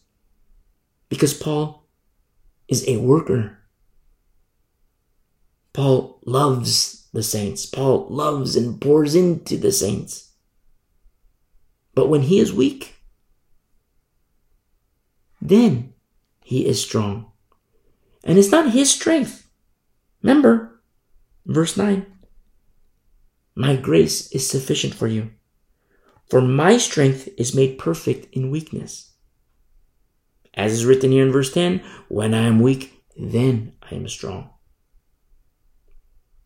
Have you ever been on the receiving end of persecutions, of reproaches, infirmities, needs, and distresses? Well, it's going to get worse in the last days. Depending on where you're listening, you might have to meet secretly, if you can meet at all. You might have had a beating very recently because of you're a Christian. And the name of Christ is on your heart. And everything you do, it exudes the name of Christ. And when you are weak, you are strong. And it's not your strength. It's that of the Lord. It is painful. I mean, people say, oh, you're so stupid. You're a legalist. You're like, where's that? Show me legalism. Well, you're a legalist because you don't like to get drunk with me. You're a legalist because you don't like to do crack with me. You're a legalist because you don't want to go gambling with me. You're a legalist because you don't want to do these works of the flesh with me. You're a legalist because you don't want to take the mark of the beast and still be saved. You're a legalist because you don't want to go grave soaking with me. You're like, what? How is that legalism? Straight up, how is that legalism? It's obedience. The disobedient are shamed by your godly behavior. And they feel it. They know it. And instead of seeing that as an example, they'll come to hurt you. And yes, sometimes their words will hurt. Sometimes their words will hurt a lot. Their punches will hurt. But even still, you can remember these words, my grace is sufficient for you, for my strength is made perfect in weakness. Just like the Lord told to Samuel, when Samuel's heart was breaking, and the Lord tells him, Samuel, they're not rejecting you, they're rejecting me. You see? Now the people were rejecting Samuel with carnal eyes. I mean, if we were to look at it like with carnal eyes, we would see, wow, the people are rejecting Samuel. But the Lord spiritually, with spiritual eyes, the Lord tells Samuel, they're not rejecting you. They're rejecting me. You see? What happened to Jesus Christ when he was rejected? They killed him. And you start to see, remember, Paul is speaking boasting foolishly. He even says, I speak as a fool. But the reason is because of the Corinthian saints. We got you from first grade to second grade to third grade. And the leaven had to be detached from the remnant. And now we have this remnant. Now we're in third grade and we got to go to fourth grade, guys. What's it going to take to open your eyes, guys? What's it going to take for you to see, guys? I have to speak this way? I got to speak this way? Paul, remember in chapter 11, verse 20, or verse 19, he says, you put up with fools gladly, since you yourselves are wise. For you put up with it if one brings you into bondage, if one devours you, if one takes from you, if one exalts himself, if one strikes you on the face, a straight up punch on the face. He says in verse 21, to our shame, I say that we were too weak for that. You see, I didn't do that to you, is what Paul is saying. I didn't beat you. I didn't bring you into bondage. I didn't devour you. I didn't take from you. I didn't exalt myself. I didn't strike you on the face. You put up with them. You put up with the money preachers. You put up with you take the mark of the beast, you'll still be saved. You put up with God has done with Israel. You put up with the grave soakers. You call up with the people who put glitter. They make glitter fall and they call it the Holy Spirit. The holy laughter. The holy dancing, they call it. You put up with that? They beat you on the face. They devour you. They bring you into bondage. And you put up with these fools gladly. Big old smile on your face. Oh, we're so loving. Let's just love and let God take care of the rest. Let's just, oh yeah, sex, go ahead. The drugs, go ahead, no big deal. Is it a small thing? You see? Chapter 12. Chapter 12. Verse 11. I have become a fool in boasting. I have become a fool in boasting. You have compelled me. This is just like what we said. Just so happens that we studied this on Wednesday when Paul says, yeah, the Lord was angry with me, but because of you guys.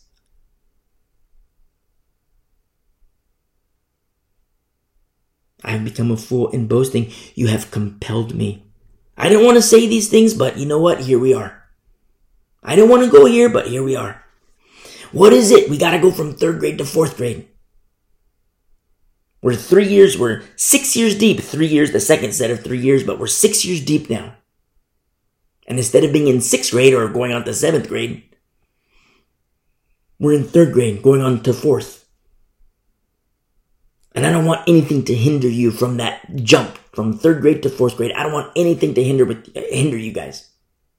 So, these fools that you put up with, don't put up with these fools. Yeah, he's a preacher guy. But what is he teaching? Yeah, he's a preacher guy. But is he bringing you into bondage? Oh, but the preacher guy says it's okay to do my sex. The preacher guy says it's okay to do my crack, my meth, my pornography, my strippers, my gambling, my occult. The preacher guy says it's okay. That's not a preacher guy. That's a servant of Satan. Oh, but I did it with the preacher guy. I did my crack with the preacher guy. Bondage. That's a servant of Satan that has brought you into bondage. Oh, but I went to the strip club with the preacher guy. Bondage. The servant of Satan brought you into bondage. Wow, you're so mean. How could you say that? I'm just the messenger. We got to get from 3rd grade to 4th grade. And then when we're in 4th grade, we got to get them from 4th grade to 5th grade. In 5th to 6th. And at every interval, every intersection, at every corner, at every whatever, Satan wants to kill you. And he'll send his messengers. Have you ever met a Luciferian? Like a hardcore Satanist. I met Satanists before. The majority of Satanists, they just reject God. I mean, they're not like hardcore Satanists. They just reject God, so they go to what seems good for them. But there are the hardcore Satanists who absolutely reject God and take in Satan. Those are the Luciferian sect, I would say. These are the ones who straight up want to kill you. I was almost run off the road by a Luciferian, by a Satanist. And you see it in their eyes. It's not a physical battle. It's not like, okay, come on, get out of the car. Let's go to blows, or I'm going to get a baseball bat and beat you. No, it is not physical. It is spiritual. The Satanists, they know who you are. Because they know the spirit. The spirit that is in them is not the spirit that is in you. And they know it. And the spirit that is in you, you know it too. That's a Satanist. I've had encounters with these people. I don't even want to say people. These entities. Entirely demonic. It's like evil on a whole new level. Are you ready for this fight? Because it's coming. It's here. At our doorstep. Behold the last days. Paul says in verse 11, I have become a fool in boasting. You have compelled me. For I ought to have been commended by you. Now, he's not saying exalt me, saints. He's not saying that. I ought to have been commended by you. Remember, he says, I've become a fool in boasting. So he's acknowledging his own name when he says, I speak as a fool. He's acknowledging that. But what? Since they do it in Corinth, okay, he's going to exercise. He's going to do it too. If that's what it takes to communicate, if that's what it takes for them to get it, by all means, let's do it. Speaking boastfully, I don't mean like, if that's what it takes for them to get it, then I'm not speaking carnally. I'm speaking about this particular aspect of boasting, and the boast is in Christ. He says, I ought to have been commended by you. For in nothing I was behind the most eminent apostles. Wow. Now, you could read that and be like, wow, Paul, that sounds like it's boasting. But in actuality, number one, he's not boasting. Number two, he might be boasting a little. His boast is in Christ. But this is evidenced by our study in the book of Acts. Remember in the book of Acts when everybody, the apostles, godly men, godly women, Paul, with the Spirit of the Lord, Paul, don't go to Jerusalem, don't go to Jerusalem, don't go to Jerusalem, begging Paul, pleading with Paul, don't go to Jerusalem. What did the red letters say? What did the red letters say? Testifying that chains and tribulations await him. The red letters, I am with you, Paul. Do not be afraid, Paul. Yes, chains and tribulations await you, Paul. I am with you. Remember when Paul was in captivity in Jerusalem? Where were the red letters? With Paul. Intimacy with Christ. Everybody, the apostles, godly men, godly women, Paul, don't go, don't go, don't go, don't go. But yet, the red letters were directing Paul. And when I say red letters, I speak of the Lord. Was directing Paul, go to Jerusalem. Everybody, apostles, no, don't go. The Holy Spirit, Paul, go. You see? Paul's not just saying it to boast. But in nothing, he was behind the most eminent apostles, as is written here. No boast. And I love how he says this in verse 11 at the end. Though I am nothing. This is interesting how this translates in the Greek. If you were to enumerate a scale, like, on the scale of 1 to 100, who's your favorite apostle? You say, well, yeah, I'd say, let me see here. I would put Peter at maybe an 80. I would put Paul at maybe a 95. John, maybe 99, maybe 100. Enumerate the apostles. Jude, maybe 80. And this enumeration on the scale of 1 to 100, he says, though I am nothing, it's not even 1. That's the enumeration, not even 1. Paul is acknowledging himself and saying, look, I am 0. Not even 1. I am 0. Remember in 1 Corinthians chapter 4? I'm the scum of the earth. Remember? Paul says, you guys got it good. You guys are like kings. But us, we're the scum of the earth. You see? Take note, pastors. The scum of the earth. Less than 1. I'm 0. Scum. Trash.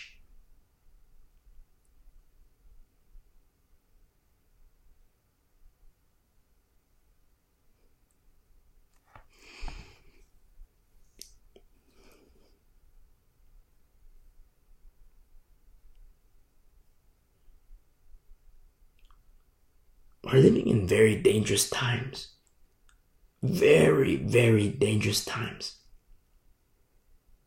And sometimes, I get a little flack, oh, I don't like how you say it like this. I don't like how you teach like this. Blame the Lord. Blame him. I'm his servant. He told me to do this. I'm just the messenger. Who is ready for this fight that's coming, that is here? Who is ready?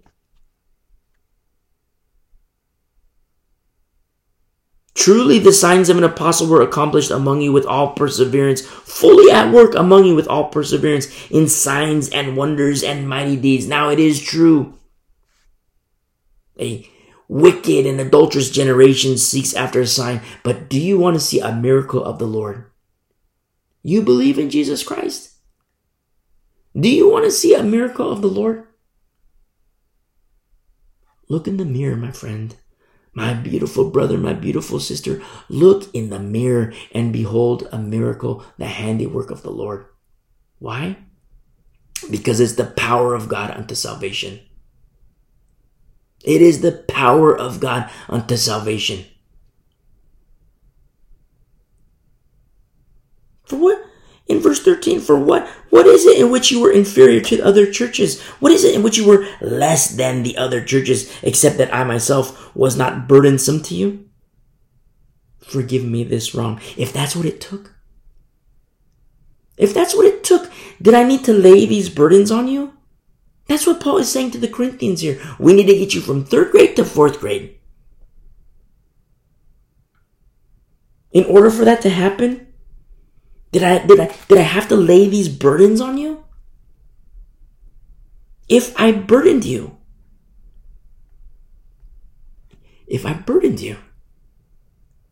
would you have endured? If I burdened you, would you still stay? If I burdened you, would you still be here? If I burden you, is that what it takes for you to endure? Will you endure?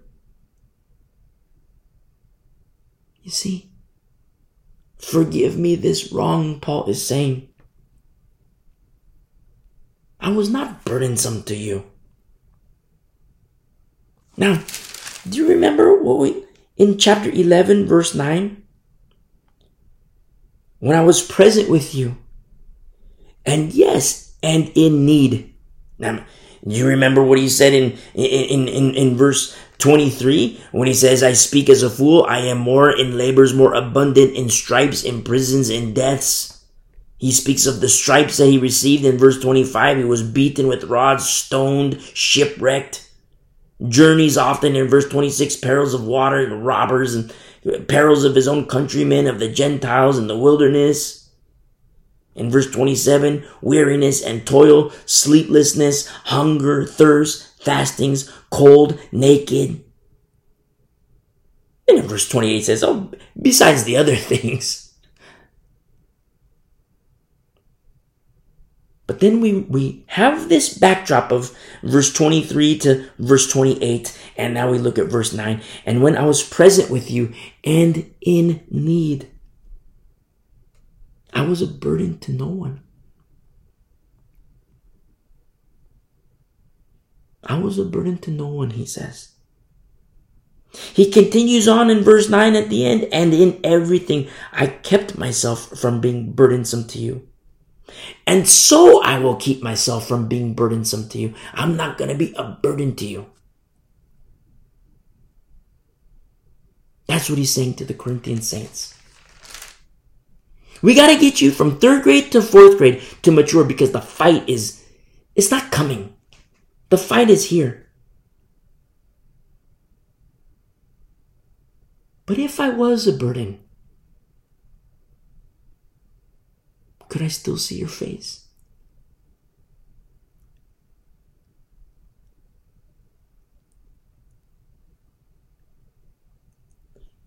If I did burden you, could we still laugh? If I did burden you, would we still be friends? If I did burden you, would you have endured? Is that what it took? For me to lay this on you and lay that on you and lay this on you, is that what it took?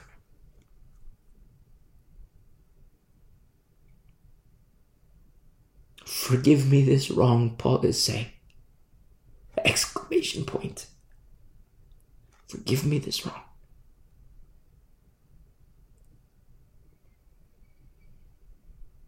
And Paul even emphasizes the point, I refuse to be a burden to you.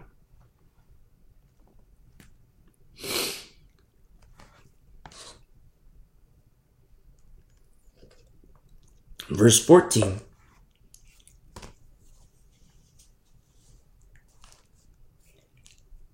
Now for the third time, I'm ready to come to you. Now, when you read, some scholars, they say, come to you via a letter. But I get that. But when you read the book of Acts and you see in Acts 18, 19, and 20, and 21, or actually 18, 19, and 20, you see this traversing of the land. I like to use Los Angeles. Say, for example, we're in a holy bubble and we're with Paul. And Paul's in LA. Paul's in Los Angeles. And we're in Paul's bubble. And a church begins in Los Angeles. And then we go from Los Angeles and the Lord directs us to Santa Barbara. And a church starts in Santa Barbara. And then we go to Orange County. But to go to Orange County, we go through Los Angeles, and we stay in Los Angeles and, see the saints, how you doing, and, fellowship and make sure everything's on the up and up. And then we make our way down to Orange County, and then the church starts in Orange County. The Lord is directing everything. And that's how I see this when Paul says, now for a third time, I am ready to come to you. Now, Paul didn't get to go there because, he's dies in Roman captivity. We studied that at the end of the book of Acts. But for a third time,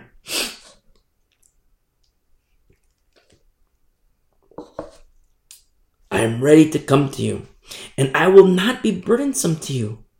For I do not seek yours. I don't want your money. I don't want your stuff. I don't want your food. I don't want your warm blankets. I don't want your bag, your pillows, your warm room. It's the summertime. I don't want your cool room. I don't want your breakfast. I don't want your coffee. I don't want your fridge. I don't want your whatever, your dinner, your lunch, your sandwiches. I don't want any of it. I do not seek yours, but you. That's what I seek. But you. Why? Just like with chapter 11, verse 9. When I was present with you and in need, I was a burden to no one. He says, in everything I kept myself from being burdensome to you, and so I will keep myself. Why? You remember in verse 2, chapter 11. Because I have betrothed you to one husband.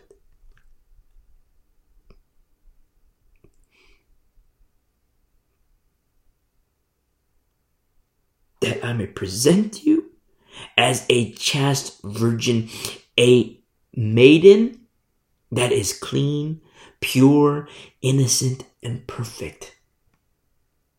That's what I'm doing. That's what Paul is saying. That's what I'm doing. Presenting you as a chaste virgin to your husband. Capital H. The bridegroom who is coming. That's what I'm doing, says Paul.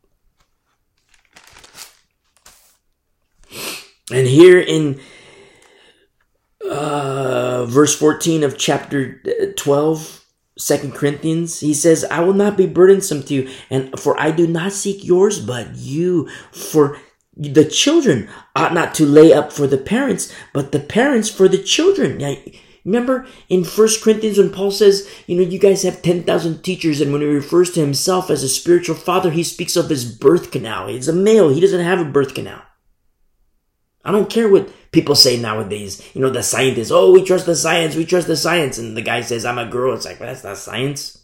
The girl says, I'm a guy. That's not science. The guys want to have babies. That's not science. I mean, they go through the medical procedures, but chromosomes don't lie. He's a spiritual father. You guys are like my babies. You guys are like my babies. I pour into you. I feed you. I teach you. I train you. You got all these 10,000 teachers. You see? The children ought not to lay up for the parents, but the parents for the children. Paul speaks as like a spiritual father to the Corinthian saints, like a papa.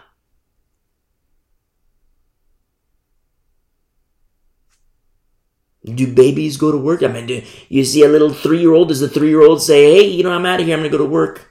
Gets to work, punches in, clocks in. Little baby working in the factory.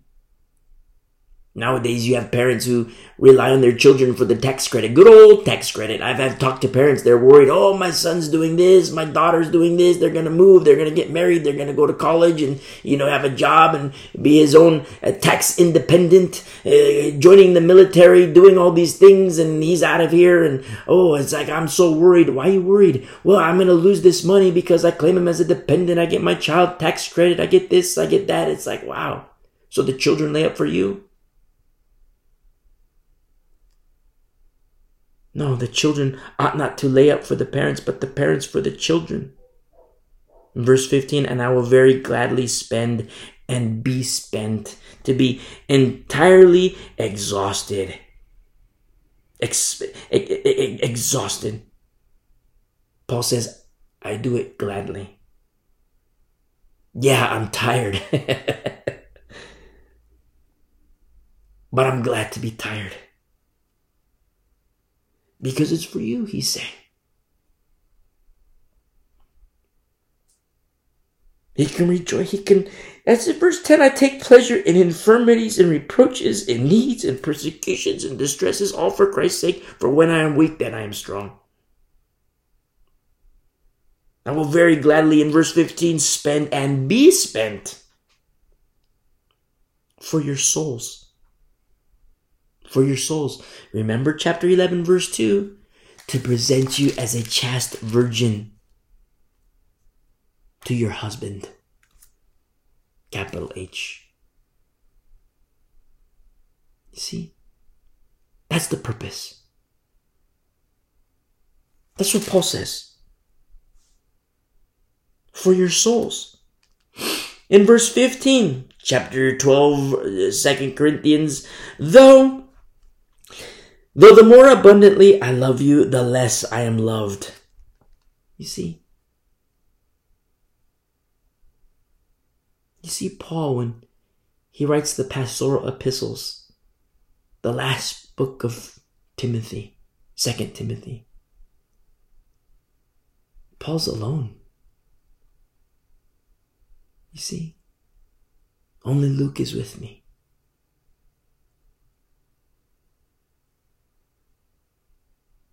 Get very comfortable with being alone if you're a pastor. Get very comfortable with being a eunuch, and I speak spiritually, preparing the bride for the bridegroom.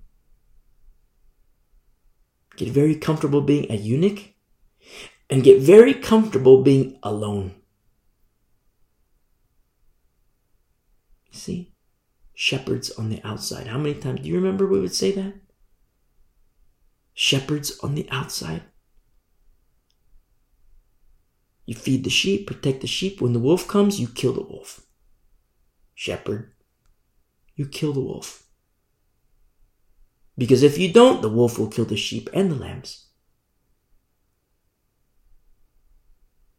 But where is the shepherd that will say, not on my watch? Not pridefully. But in obedience to the master. Nevertheless, the more abundantly I love you, the less I am loved. Oh, Paul, he's so stupid. Remember chapter 10, verse 10? He's such a fool. He speaks these big words. He speaks like this. He speaks like that. But he's such a pipsqueak. He's such a little guy. He's like this. How mean he is. Look at what he did. He hurt my feelers. He hurt my little feelers when he said I couldn't have sex over here. He said I couldn't go to the strip clubs. He says I can't get drunk. He says I can't be a crackhead. Look how mean he is. Don't listen to him. He's so mean-spirited. He's so mean. He's crazy. Don't listen to him. The more abundantly I love you, the less I'm loved. It's part of the gig. It's part of the gig. No disrespect to the Lord by saying it's a gig, but I meant it's part of the gig. You will be hated. Your obedience to the Lord, you will be hated. Absolutely, you will be hated. It's one of the signs. But, verse 16, be that as it may. Be that as it may. I did not burden you. Nevertheless, being crafty, I caught you by cunning. I love this. Despite being loved less and hated, he's still a fisherman. Always a fisherman. Always a fisherman. A warrior, yes. Wise, yes. Knowledgeable, yes. The gifts of the Spirit, multiple gifts, yes. But always a fisherman at the same time. I caught you being crafty. Remember, we see passages of scripture where Satan is crafty. The craftiness of Satan, just like we studied last week when, these, where was it? In chapter 11, verse 4, he who comes preaches another Jesus whom we have not preached, or if you receive a different spirit which you have not received, or a different gospel which you have not accepted, you may well put up with it. In verse 13, for such are false apostles, deceitful workers, transforming themselves into apostles of Christ. Now this deceitful workers is to be clever and cunning. That's the evil. But there's a good side too. Not of that, but there's a good side too. Just like is written in chapter 12, verse 16, nevertheless, being crafty, I caught you. You see? By cunning. Wise as serpents, peaceful as doves. Verse 17, in closing, did I take advantage of you by any of those whom I sent to you? You see, this is Paul or anybody in his bubble. Titus, Timothy, Silas, anybody. Well, did any of us take advantage of you? You see, I urged Titus and I sent our brother with him. Did Titus take advantage of you? Did we not walk in the same spirit? Did we not walk in the same steps? I love this so much because you see Paul's bubble. The next generation of righteousness, yes. But the next generation of leadership, yes. But the next generation of pastors. Pastor Paul unto Pastor Timothy. Or Timothy, yes, but Titus, what's written here. Pastor Titus. Paul's influence on Titus, the next generation of pastoral leadership. Did any of them take advantage of the Corinthian saints? They're in the same spirit. You see? Titus isn't going to say, hey guys, let's go grape soaking. That's another spirit. Titus isn't going to say, hey guys, go ahead and take the mark of the beast. You'll still be saved. That's another spirit. No. Titus's teachings align with that of Paul, which aligns to that of the Lord. Paul pours into Titus. Titus is learning pastoral leadership. Paul is going to die. Titus, you're up. Timothy, you're up. Everything in alignment. The same Spirit, the same Lord. Servants of the same Lord. Everything lines up. What Titus teaches aligns with what the prophet Isaiah teaches. Everything lines up. Why? Same Spirit, same Lord. He never changes. Did we not walk in the same Spirit? Did we not walk in the same Spirit? Did we not walk in the same steps? No. You see, Titus, almost like a little version of Paul. You see, a little version of Paul as a pattern. Not to deify Paul, but the Lord gives us all, Genesis to Revelation, He gives people these patterns. Hannah, I'm so in love with Hannah. Beautiful, beautiful Hannah. Look at, she's a pattern for me. She's a pattern for you. Ruth, a pattern for me, a pattern for you. David, a pattern for me, a pattern for you. young David. Old David in his repentance, a pattern for me, a pattern for you. Rahab, a former prostitute, a pattern for me in her life after the Lord, or in the Lord, not her life before the Lord. Not that pattern, the pattern after. All these patterns were surrounded by so great a cloud of witnesses. In verse 19, again, do you think that we excuse ourselves to you, or exculpate is how it translates, which is to vindicate? Do you think that we vindicate ourselves to you? This isn't Paul's opportunity to say, like, look, do I need vindication? Am I trying to vindicate myself? Do I need this exculpate? No, it's not. Remember, we got to get from 3rd grade to 4th grade. We had problems before. I thought I was going to speak, I thought that, I would be ready to say, okay, let's go from 3rd grade to 4th grade. But I got this letter from Chloe's household, her home fellowship. I got this letter. And in the letter, they said there were all these works of the flesh. And so now, since it's been revealed that you guys are 1st graders, now you need to separate from the leaven. The leaven, gone. Now this little remnant, since you guys are still babies, you're still on milk. I wish I could speak to you like you're 3rd graders, the spiritual people, but I can't. I got to speak like I'm speaking to babies. So, okay, let's go from 1st grade, 2nd grade, and 3rd grade. And we're 3 years deep again. And we got to get from 3rd grade to 4th grade. Do I exculpate myself? Am I trying to excuse ourselves? Or do we need any vindication? No. But he's just telling it like it is. In this boldness he has, which is one of his gifts that the Lord has given to him. We speak before God in Christ, he says in verse 19, but we do all things, beloved, for your edification. I love this. Edification is to build up, absolutely. But a lot of times people get this misnomer. They get this misconception that to build up is to say, oh, good job, little applause. Good job. And there's this element of building up, which is, there's the good job aspect. But to edify, it is to build up, but no period. It's to build up a building, to build up a structure. You see? Now you see certain things start to emerge. We know that when the Lord must build the house, but when the Lord builds the house, you see Jesus Christ as the chief cornerstone. Absolutely, praise be to the Lord. But then you see the Holy Spirit building brick by brick by brick by brick. But do you know who else is there? The workers. The workers. Co-workers of the Lord. Remember our study in 1 Corinthians? We are God's fellow workers. Not every Christian is a fellow worker. We have to make this distinction.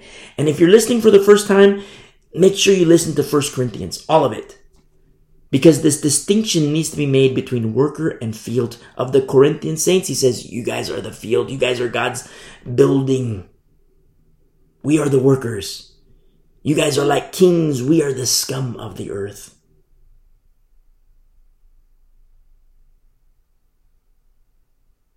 For your edification, he says. It's to build up, but not like, oh, good job. There's an aspect of that. But so many times people say, oh, you're supposed to edify. Yes, we are supposed to edify. But let's make sure we're building, if you're a worker, let's make sure we're building God's building. You see? Oh, but this brother, he's a sex head. He does his pornography.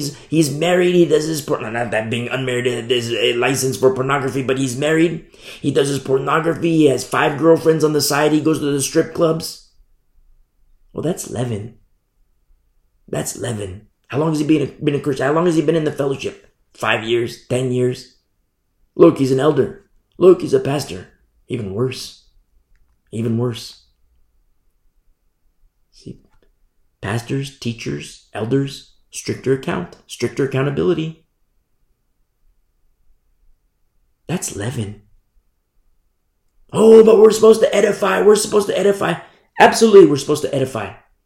But this building up, it's to build up a building, to actually erect a building. What building? What is it? If the Lord is building the house, God's servant have to align with Him, the architect, the builder, the carpenter. God's workers have to align to Him. The crack, the sex, oh, this guy, he's a Christian. He's been in the church for 5 years and he has his 5 girlfriends on the side.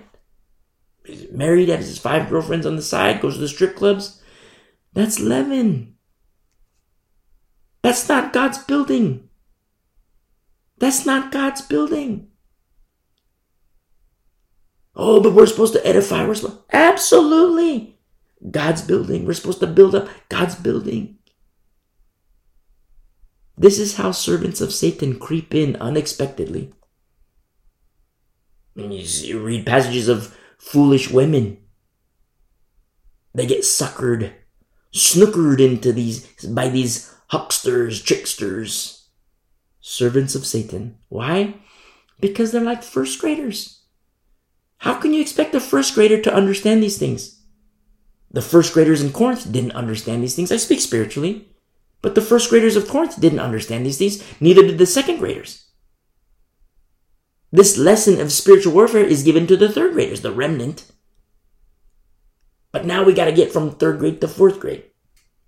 Moving on to perfection. Not being stuck. Satan doesn't want you or me to grow. To mature. He doesn't want that to happen. And he will fight tooth and nail to prevent that from happening. And he's very effective. Very effective on the battlefield. A formidable opponent. You see? But where are the warriors for Christ? The warriors of Christ.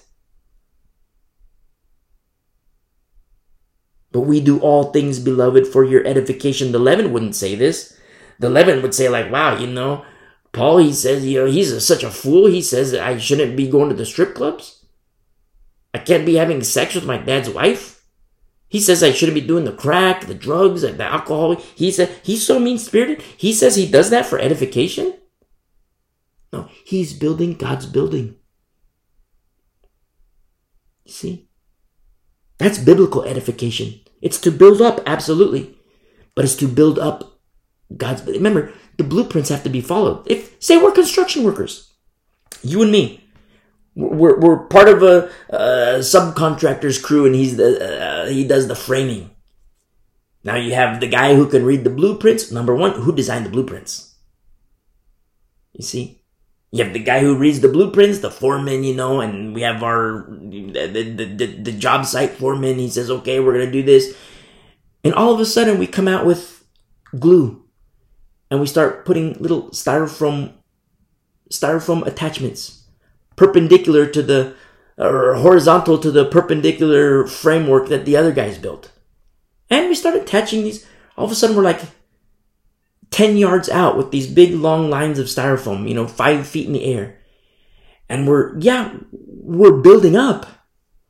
But what in the world are we building up? That doesn't, number one, we're disobedient to the foreman. We're not following the blueprints. We're disobedient to the architect. We're absolutely building up. We're constructing something. But it doesn't align with the blueprints. We're putting styrofoam on wood. And it's not even vertical at that. We have this horizontal attachment. And we're like 10 yards out. We're gluing styrofoam next to styrofoam next to styrofoam. A big long stick coming out of the framing. We're building up. Look, the Bible says we got to build up. We got to build up. We're building up. We got to follow the blueprints. Building up what? God's house? Or our house? My house? Because a servant of the Lord doesn't say, my house. A servant of the Lord is in the Lord's house. If you're a worker, You build the Lord's house. You see? Same Lord, same Spirit. Jeremiah didn't build styrofoam. Isaiah didn't. Amos didn't. Joel didn't. Zephaniah didn't. Peter didn't. Because in accordance to the same Spirit, they follow the blueprints of the Master. Because they're servants. But who is the foolish one? The false brother, the false teacher, the false apostle, the preacher guy with a different Jesus and a different spirit. He puts on the styrofoam. You see? Oh, but he's building up. Now, children, first graders, wow, look at this beautiful styrofoam house. This is so awesome. They don't understand. Second graders barely understand. Third graders, they can understand. Wow, this is styrofoam. What is it doing here? This styrofoam shouldn't even be here. You see? Now that the third grader can understand that this styrofoam shouldn't even be here, now we got to get from third grade to fourth grade and move on to perfection, deeper spiritual things. We do all things, he says, beloved, in verse 19, for your edification. The leaven would disagree. Leaven would disagree. Oh, Paul's so mean. He's so hateful. He's so crazy. He's lost his mind. How dare he call me on my sex? How dare.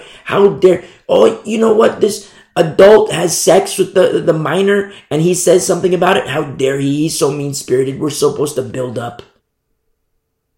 He says I can't get drunk. He says I can't do He's so stupid. He's so mean-spirited. Look, he's crazy. He says I can't be a crackhead. He says I can't go gambling. He says I can't do this. He says I can't do the occult. He says I can't worship Mary. He says I can't worship Buddha. He's so mean. He's so stupid. Where in the blueprints is styrofoam permitted? Where? And I speak spiritually. Build up, edify, which is to build up. But it's no period. It's to build up God's building. No styrofoam. You see? In verse 20, for I fear, Paul brings up his phobia again. Remember the phobia he brought up in chapter 11. In chapter 11, in verse 3, he says, I fear lest somehow as the serpent deceived Eve by his craftiness, so your minds may be corrupted from the simplicity that is in Christ. For if he who comes preaches, there's the preacher guy, another Jesus whom we have not preached, or if you receive a different spirit which you have not received, or a different gospel which you have not accepted, you may well put up with it. You may well put up with it. What is the church today doing? Putting up with it. Paul says in verse 20, chapter 12, for I fear, he brings up his phobia again. I fear lest when I come, I shall not find you such as I wish, which is to be abiding in Christ and maturing in Christ and going from third grade to fourth grade or ready to go from third grade to fourth grade. And that I shall be found by you such as you do not wish. Because if Paul comes to town and that's the case, he's going to come in as the disciplinarian. What's happening? Another separation.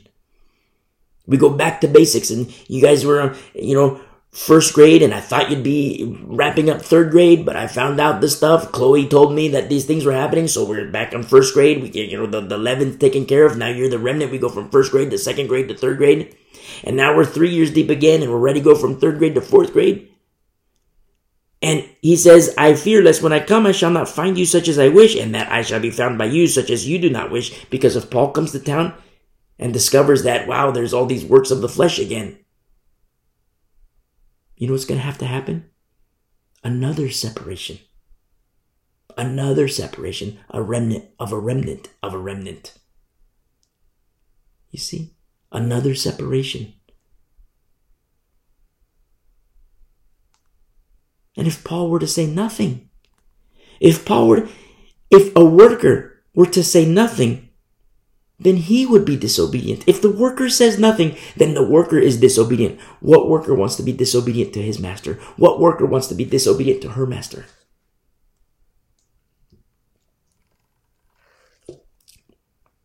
And I say female because there are female deacons, female teachers. Now, pastors and elders, always male. I don't care what churches are doing now. Churches are coming up with these new proclamations. Oh, we now have elder females. We now have pastor females. Another sign of the last days. Apostasy. Apostasy. Churches entering apostasy. Why? Foolish pastors. Stupid idiotes. It's happening. Pastors, elders, always male. Male headship. If Paul were to say nothing, oh, look, crack in the church. This pastor is having sex with all the women. This youth pastor is having sex with the young females, young girls. A little molestation. Oh, no big deal. Woe is that guy. W-O-E. Woe is that guy. Because without repentance, he will burn in hell. You see? Let not many be teachers.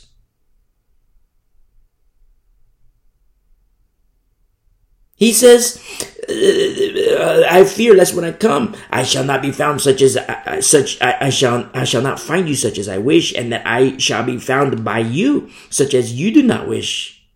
Lest there be contentions, jealousies. You see, more works of the flesh. Again, just like 1 Corinthians.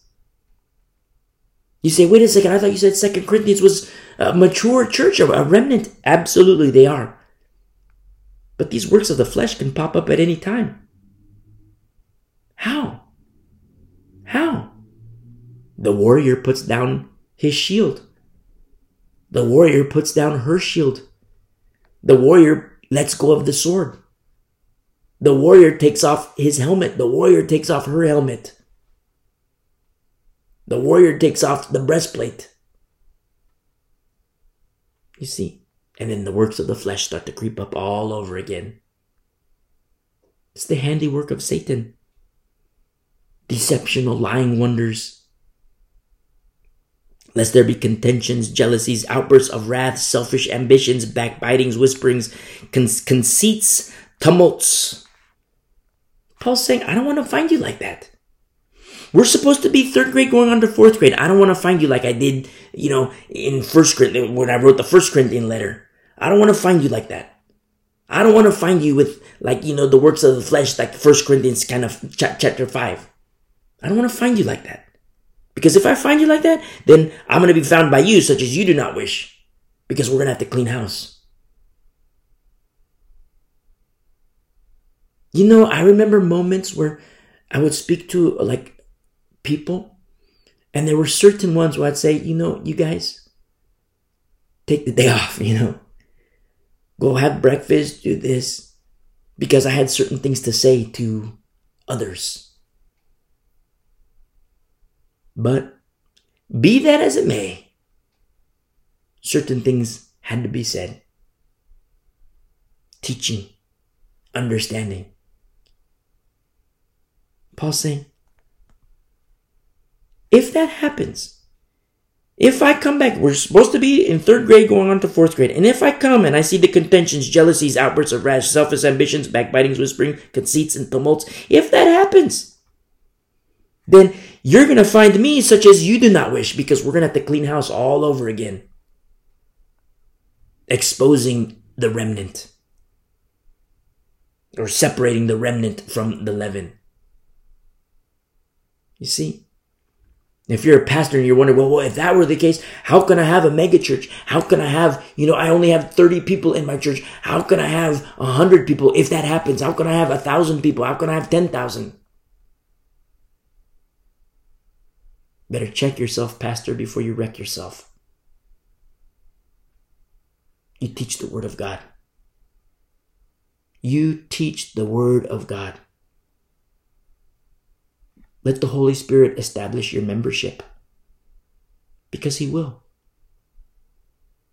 Oh, but the Holy Spirit, that was for 2,000 years ago. Well, there's your problem. False doctrine. The Holy Spirit will establish your membership. And you can see the handiwork of our Lord. You see?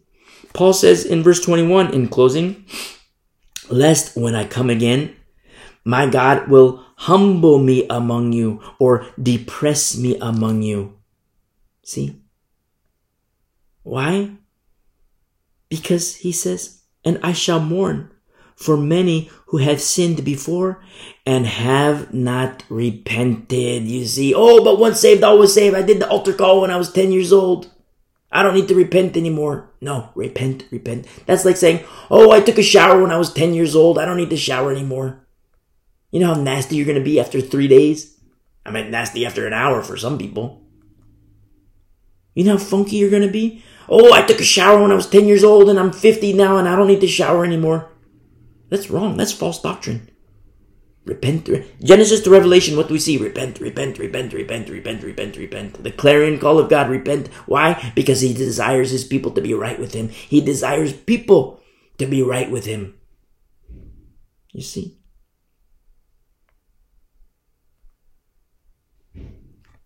If Paul comes to town and sees the contentions, jealousies, wrath, ambitions, backbiting, whispering, conceits, and tumults, he says, look, you guys aren't going to like me because we're going to have to clean house again. But not only that, the Lord will humble and depress me again. And I'm going to mourn for the many who have sinned and have not repented.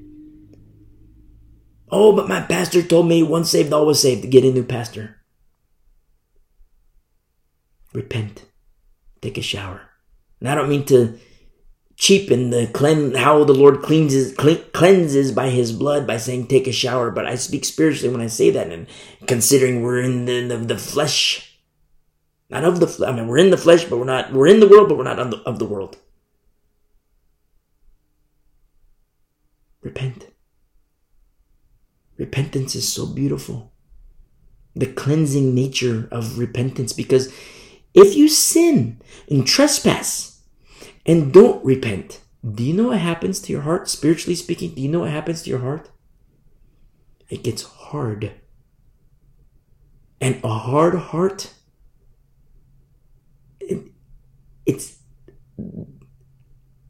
a soft heart can easily receive the things of the Lord. Easily. A soft heart, softer and softer and softer. Satan doesn't want that to happen. He wants to have a nice shell over your heart, a nice hardening over your heart. And so, the works of the flesh. Oh, yeah. You did the altar call when you were 10 and you're 20 now. Go ahead. Once saved, always saved. Go do the sex. Once saved, always saved. Go do the drugs. Once saved, always saved. You want to go to the strip club? By all means, go for it. Once saved, always saved. By all means, go for it. That's what Satan wants. And your heart is getting harder and harder and harder and harder. And we get to the point of Hebrews chapter 3 verse 12, where the writer of Hebrews chapter 3 verse 12 says, beware, brethren, lest there be in any of you an evil heart of unbelief in departing from the living God, but exhort one another daily while it is called today, lest any of you be hardened through the deceitfulness of sin. Satan knows this verse. You see? Satan knows this verse.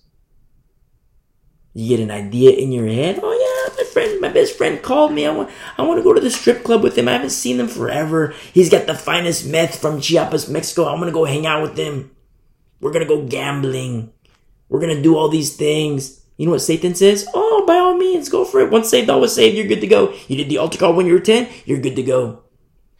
You speak gibberish in church and call it tongues. You're good to go. You see? It's a trap. Straight up trap. You know how many Christians have bit? Remember, Satan's a fisherman too. They took the bait. Hook, line, and sinker. And Satan's a fisherman, a strong fisherman. But he doesn't catch the wise. He catches a lot of idiotes, but he doesn't catch the wise. Because the wise know. and the wise teach, and the wise pour in, as a father does to his children. Paul says, the Lord, in verse 21, will depress or humble me among you, and I shall mourn for many who have sinned before and have not repented. No repentance, which means hard hearts, which means unbelief. Unbelief. Okay, we'll come back to church. We'll go to church. Well, wait a second. We got to make sure we're following the formula. Remember Israel in our study? Just so happened we studied this in Deuteronomy on Wednesday. It just so happens.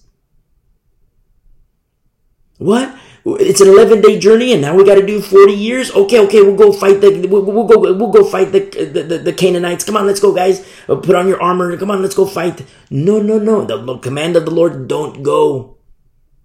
Don't go. It's not in accordance to the formula. Remember, we need the blue juice. We need the blue juice in the puff. The way you're doing it, it's no puff, no blue juice. Don't do it that way. But the formula has to be right. Repent, repent, repent, repent. Keep your heart nice and soft. And you can receive the things of the Lord. The hard hearts, that was for 2,000 years ago. The Holy Spirit doesn't work that way. He doesn't give visions, no dreams, no miracles. He doesn't work that way. That was for the first century. That's not for today. You see? Hard hearts. Why? Nobody's taught. Where are the teachers? Where are the teachers? They think they're in 4th grade, but they got a little baby as the teacher.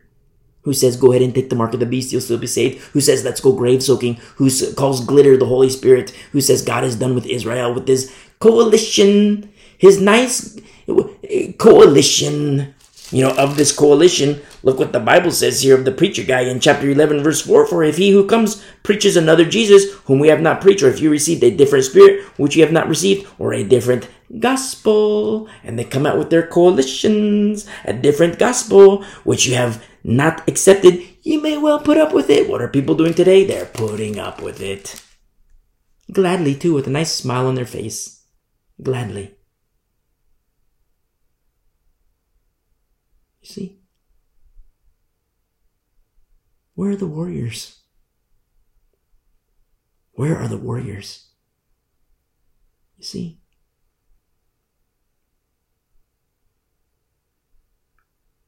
He says in closing in verse 21, the Lord will depress me or humble me among you, and I shall mourn for many who have sinned before and have not repented of the uncleanness, fornication, and lewdness which they have practiced. You see, why do I have to repent of this uncleanness? Why do I have to repent of the fornication? I do my pornography, I do my sex. Yeah, I'm married, I got my 5 girlfriends on the side. I do my strip clubs, I go gambling, I do my, the occult, I worship Buddha, I do these things. I go to yoga class, I do the hot yoga, I do this, I do that, and all these things.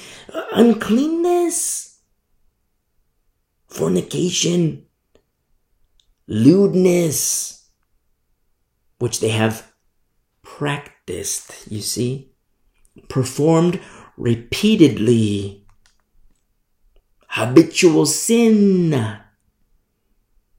Oh, don't judge lest you be judged. Keep reading, brother. Keep reading, sister. What if somebody is telling you something? What if somebody is correcting you who is crucified? What if somebody is correcting you who has taken the plank away from his eye?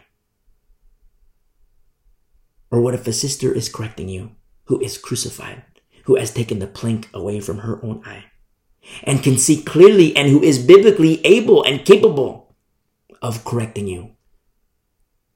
Will you not listen? You see?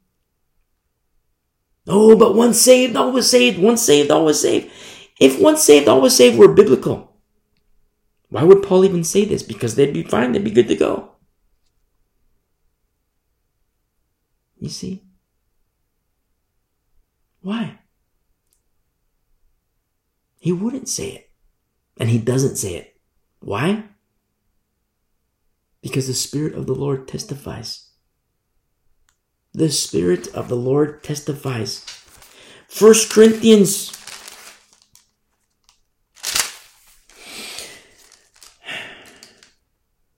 chapter 6. 1 Corinthians chapter 6, verse 9. Do you not know that the unrighteous will not inherit the kingdom of God? Do not be deceived.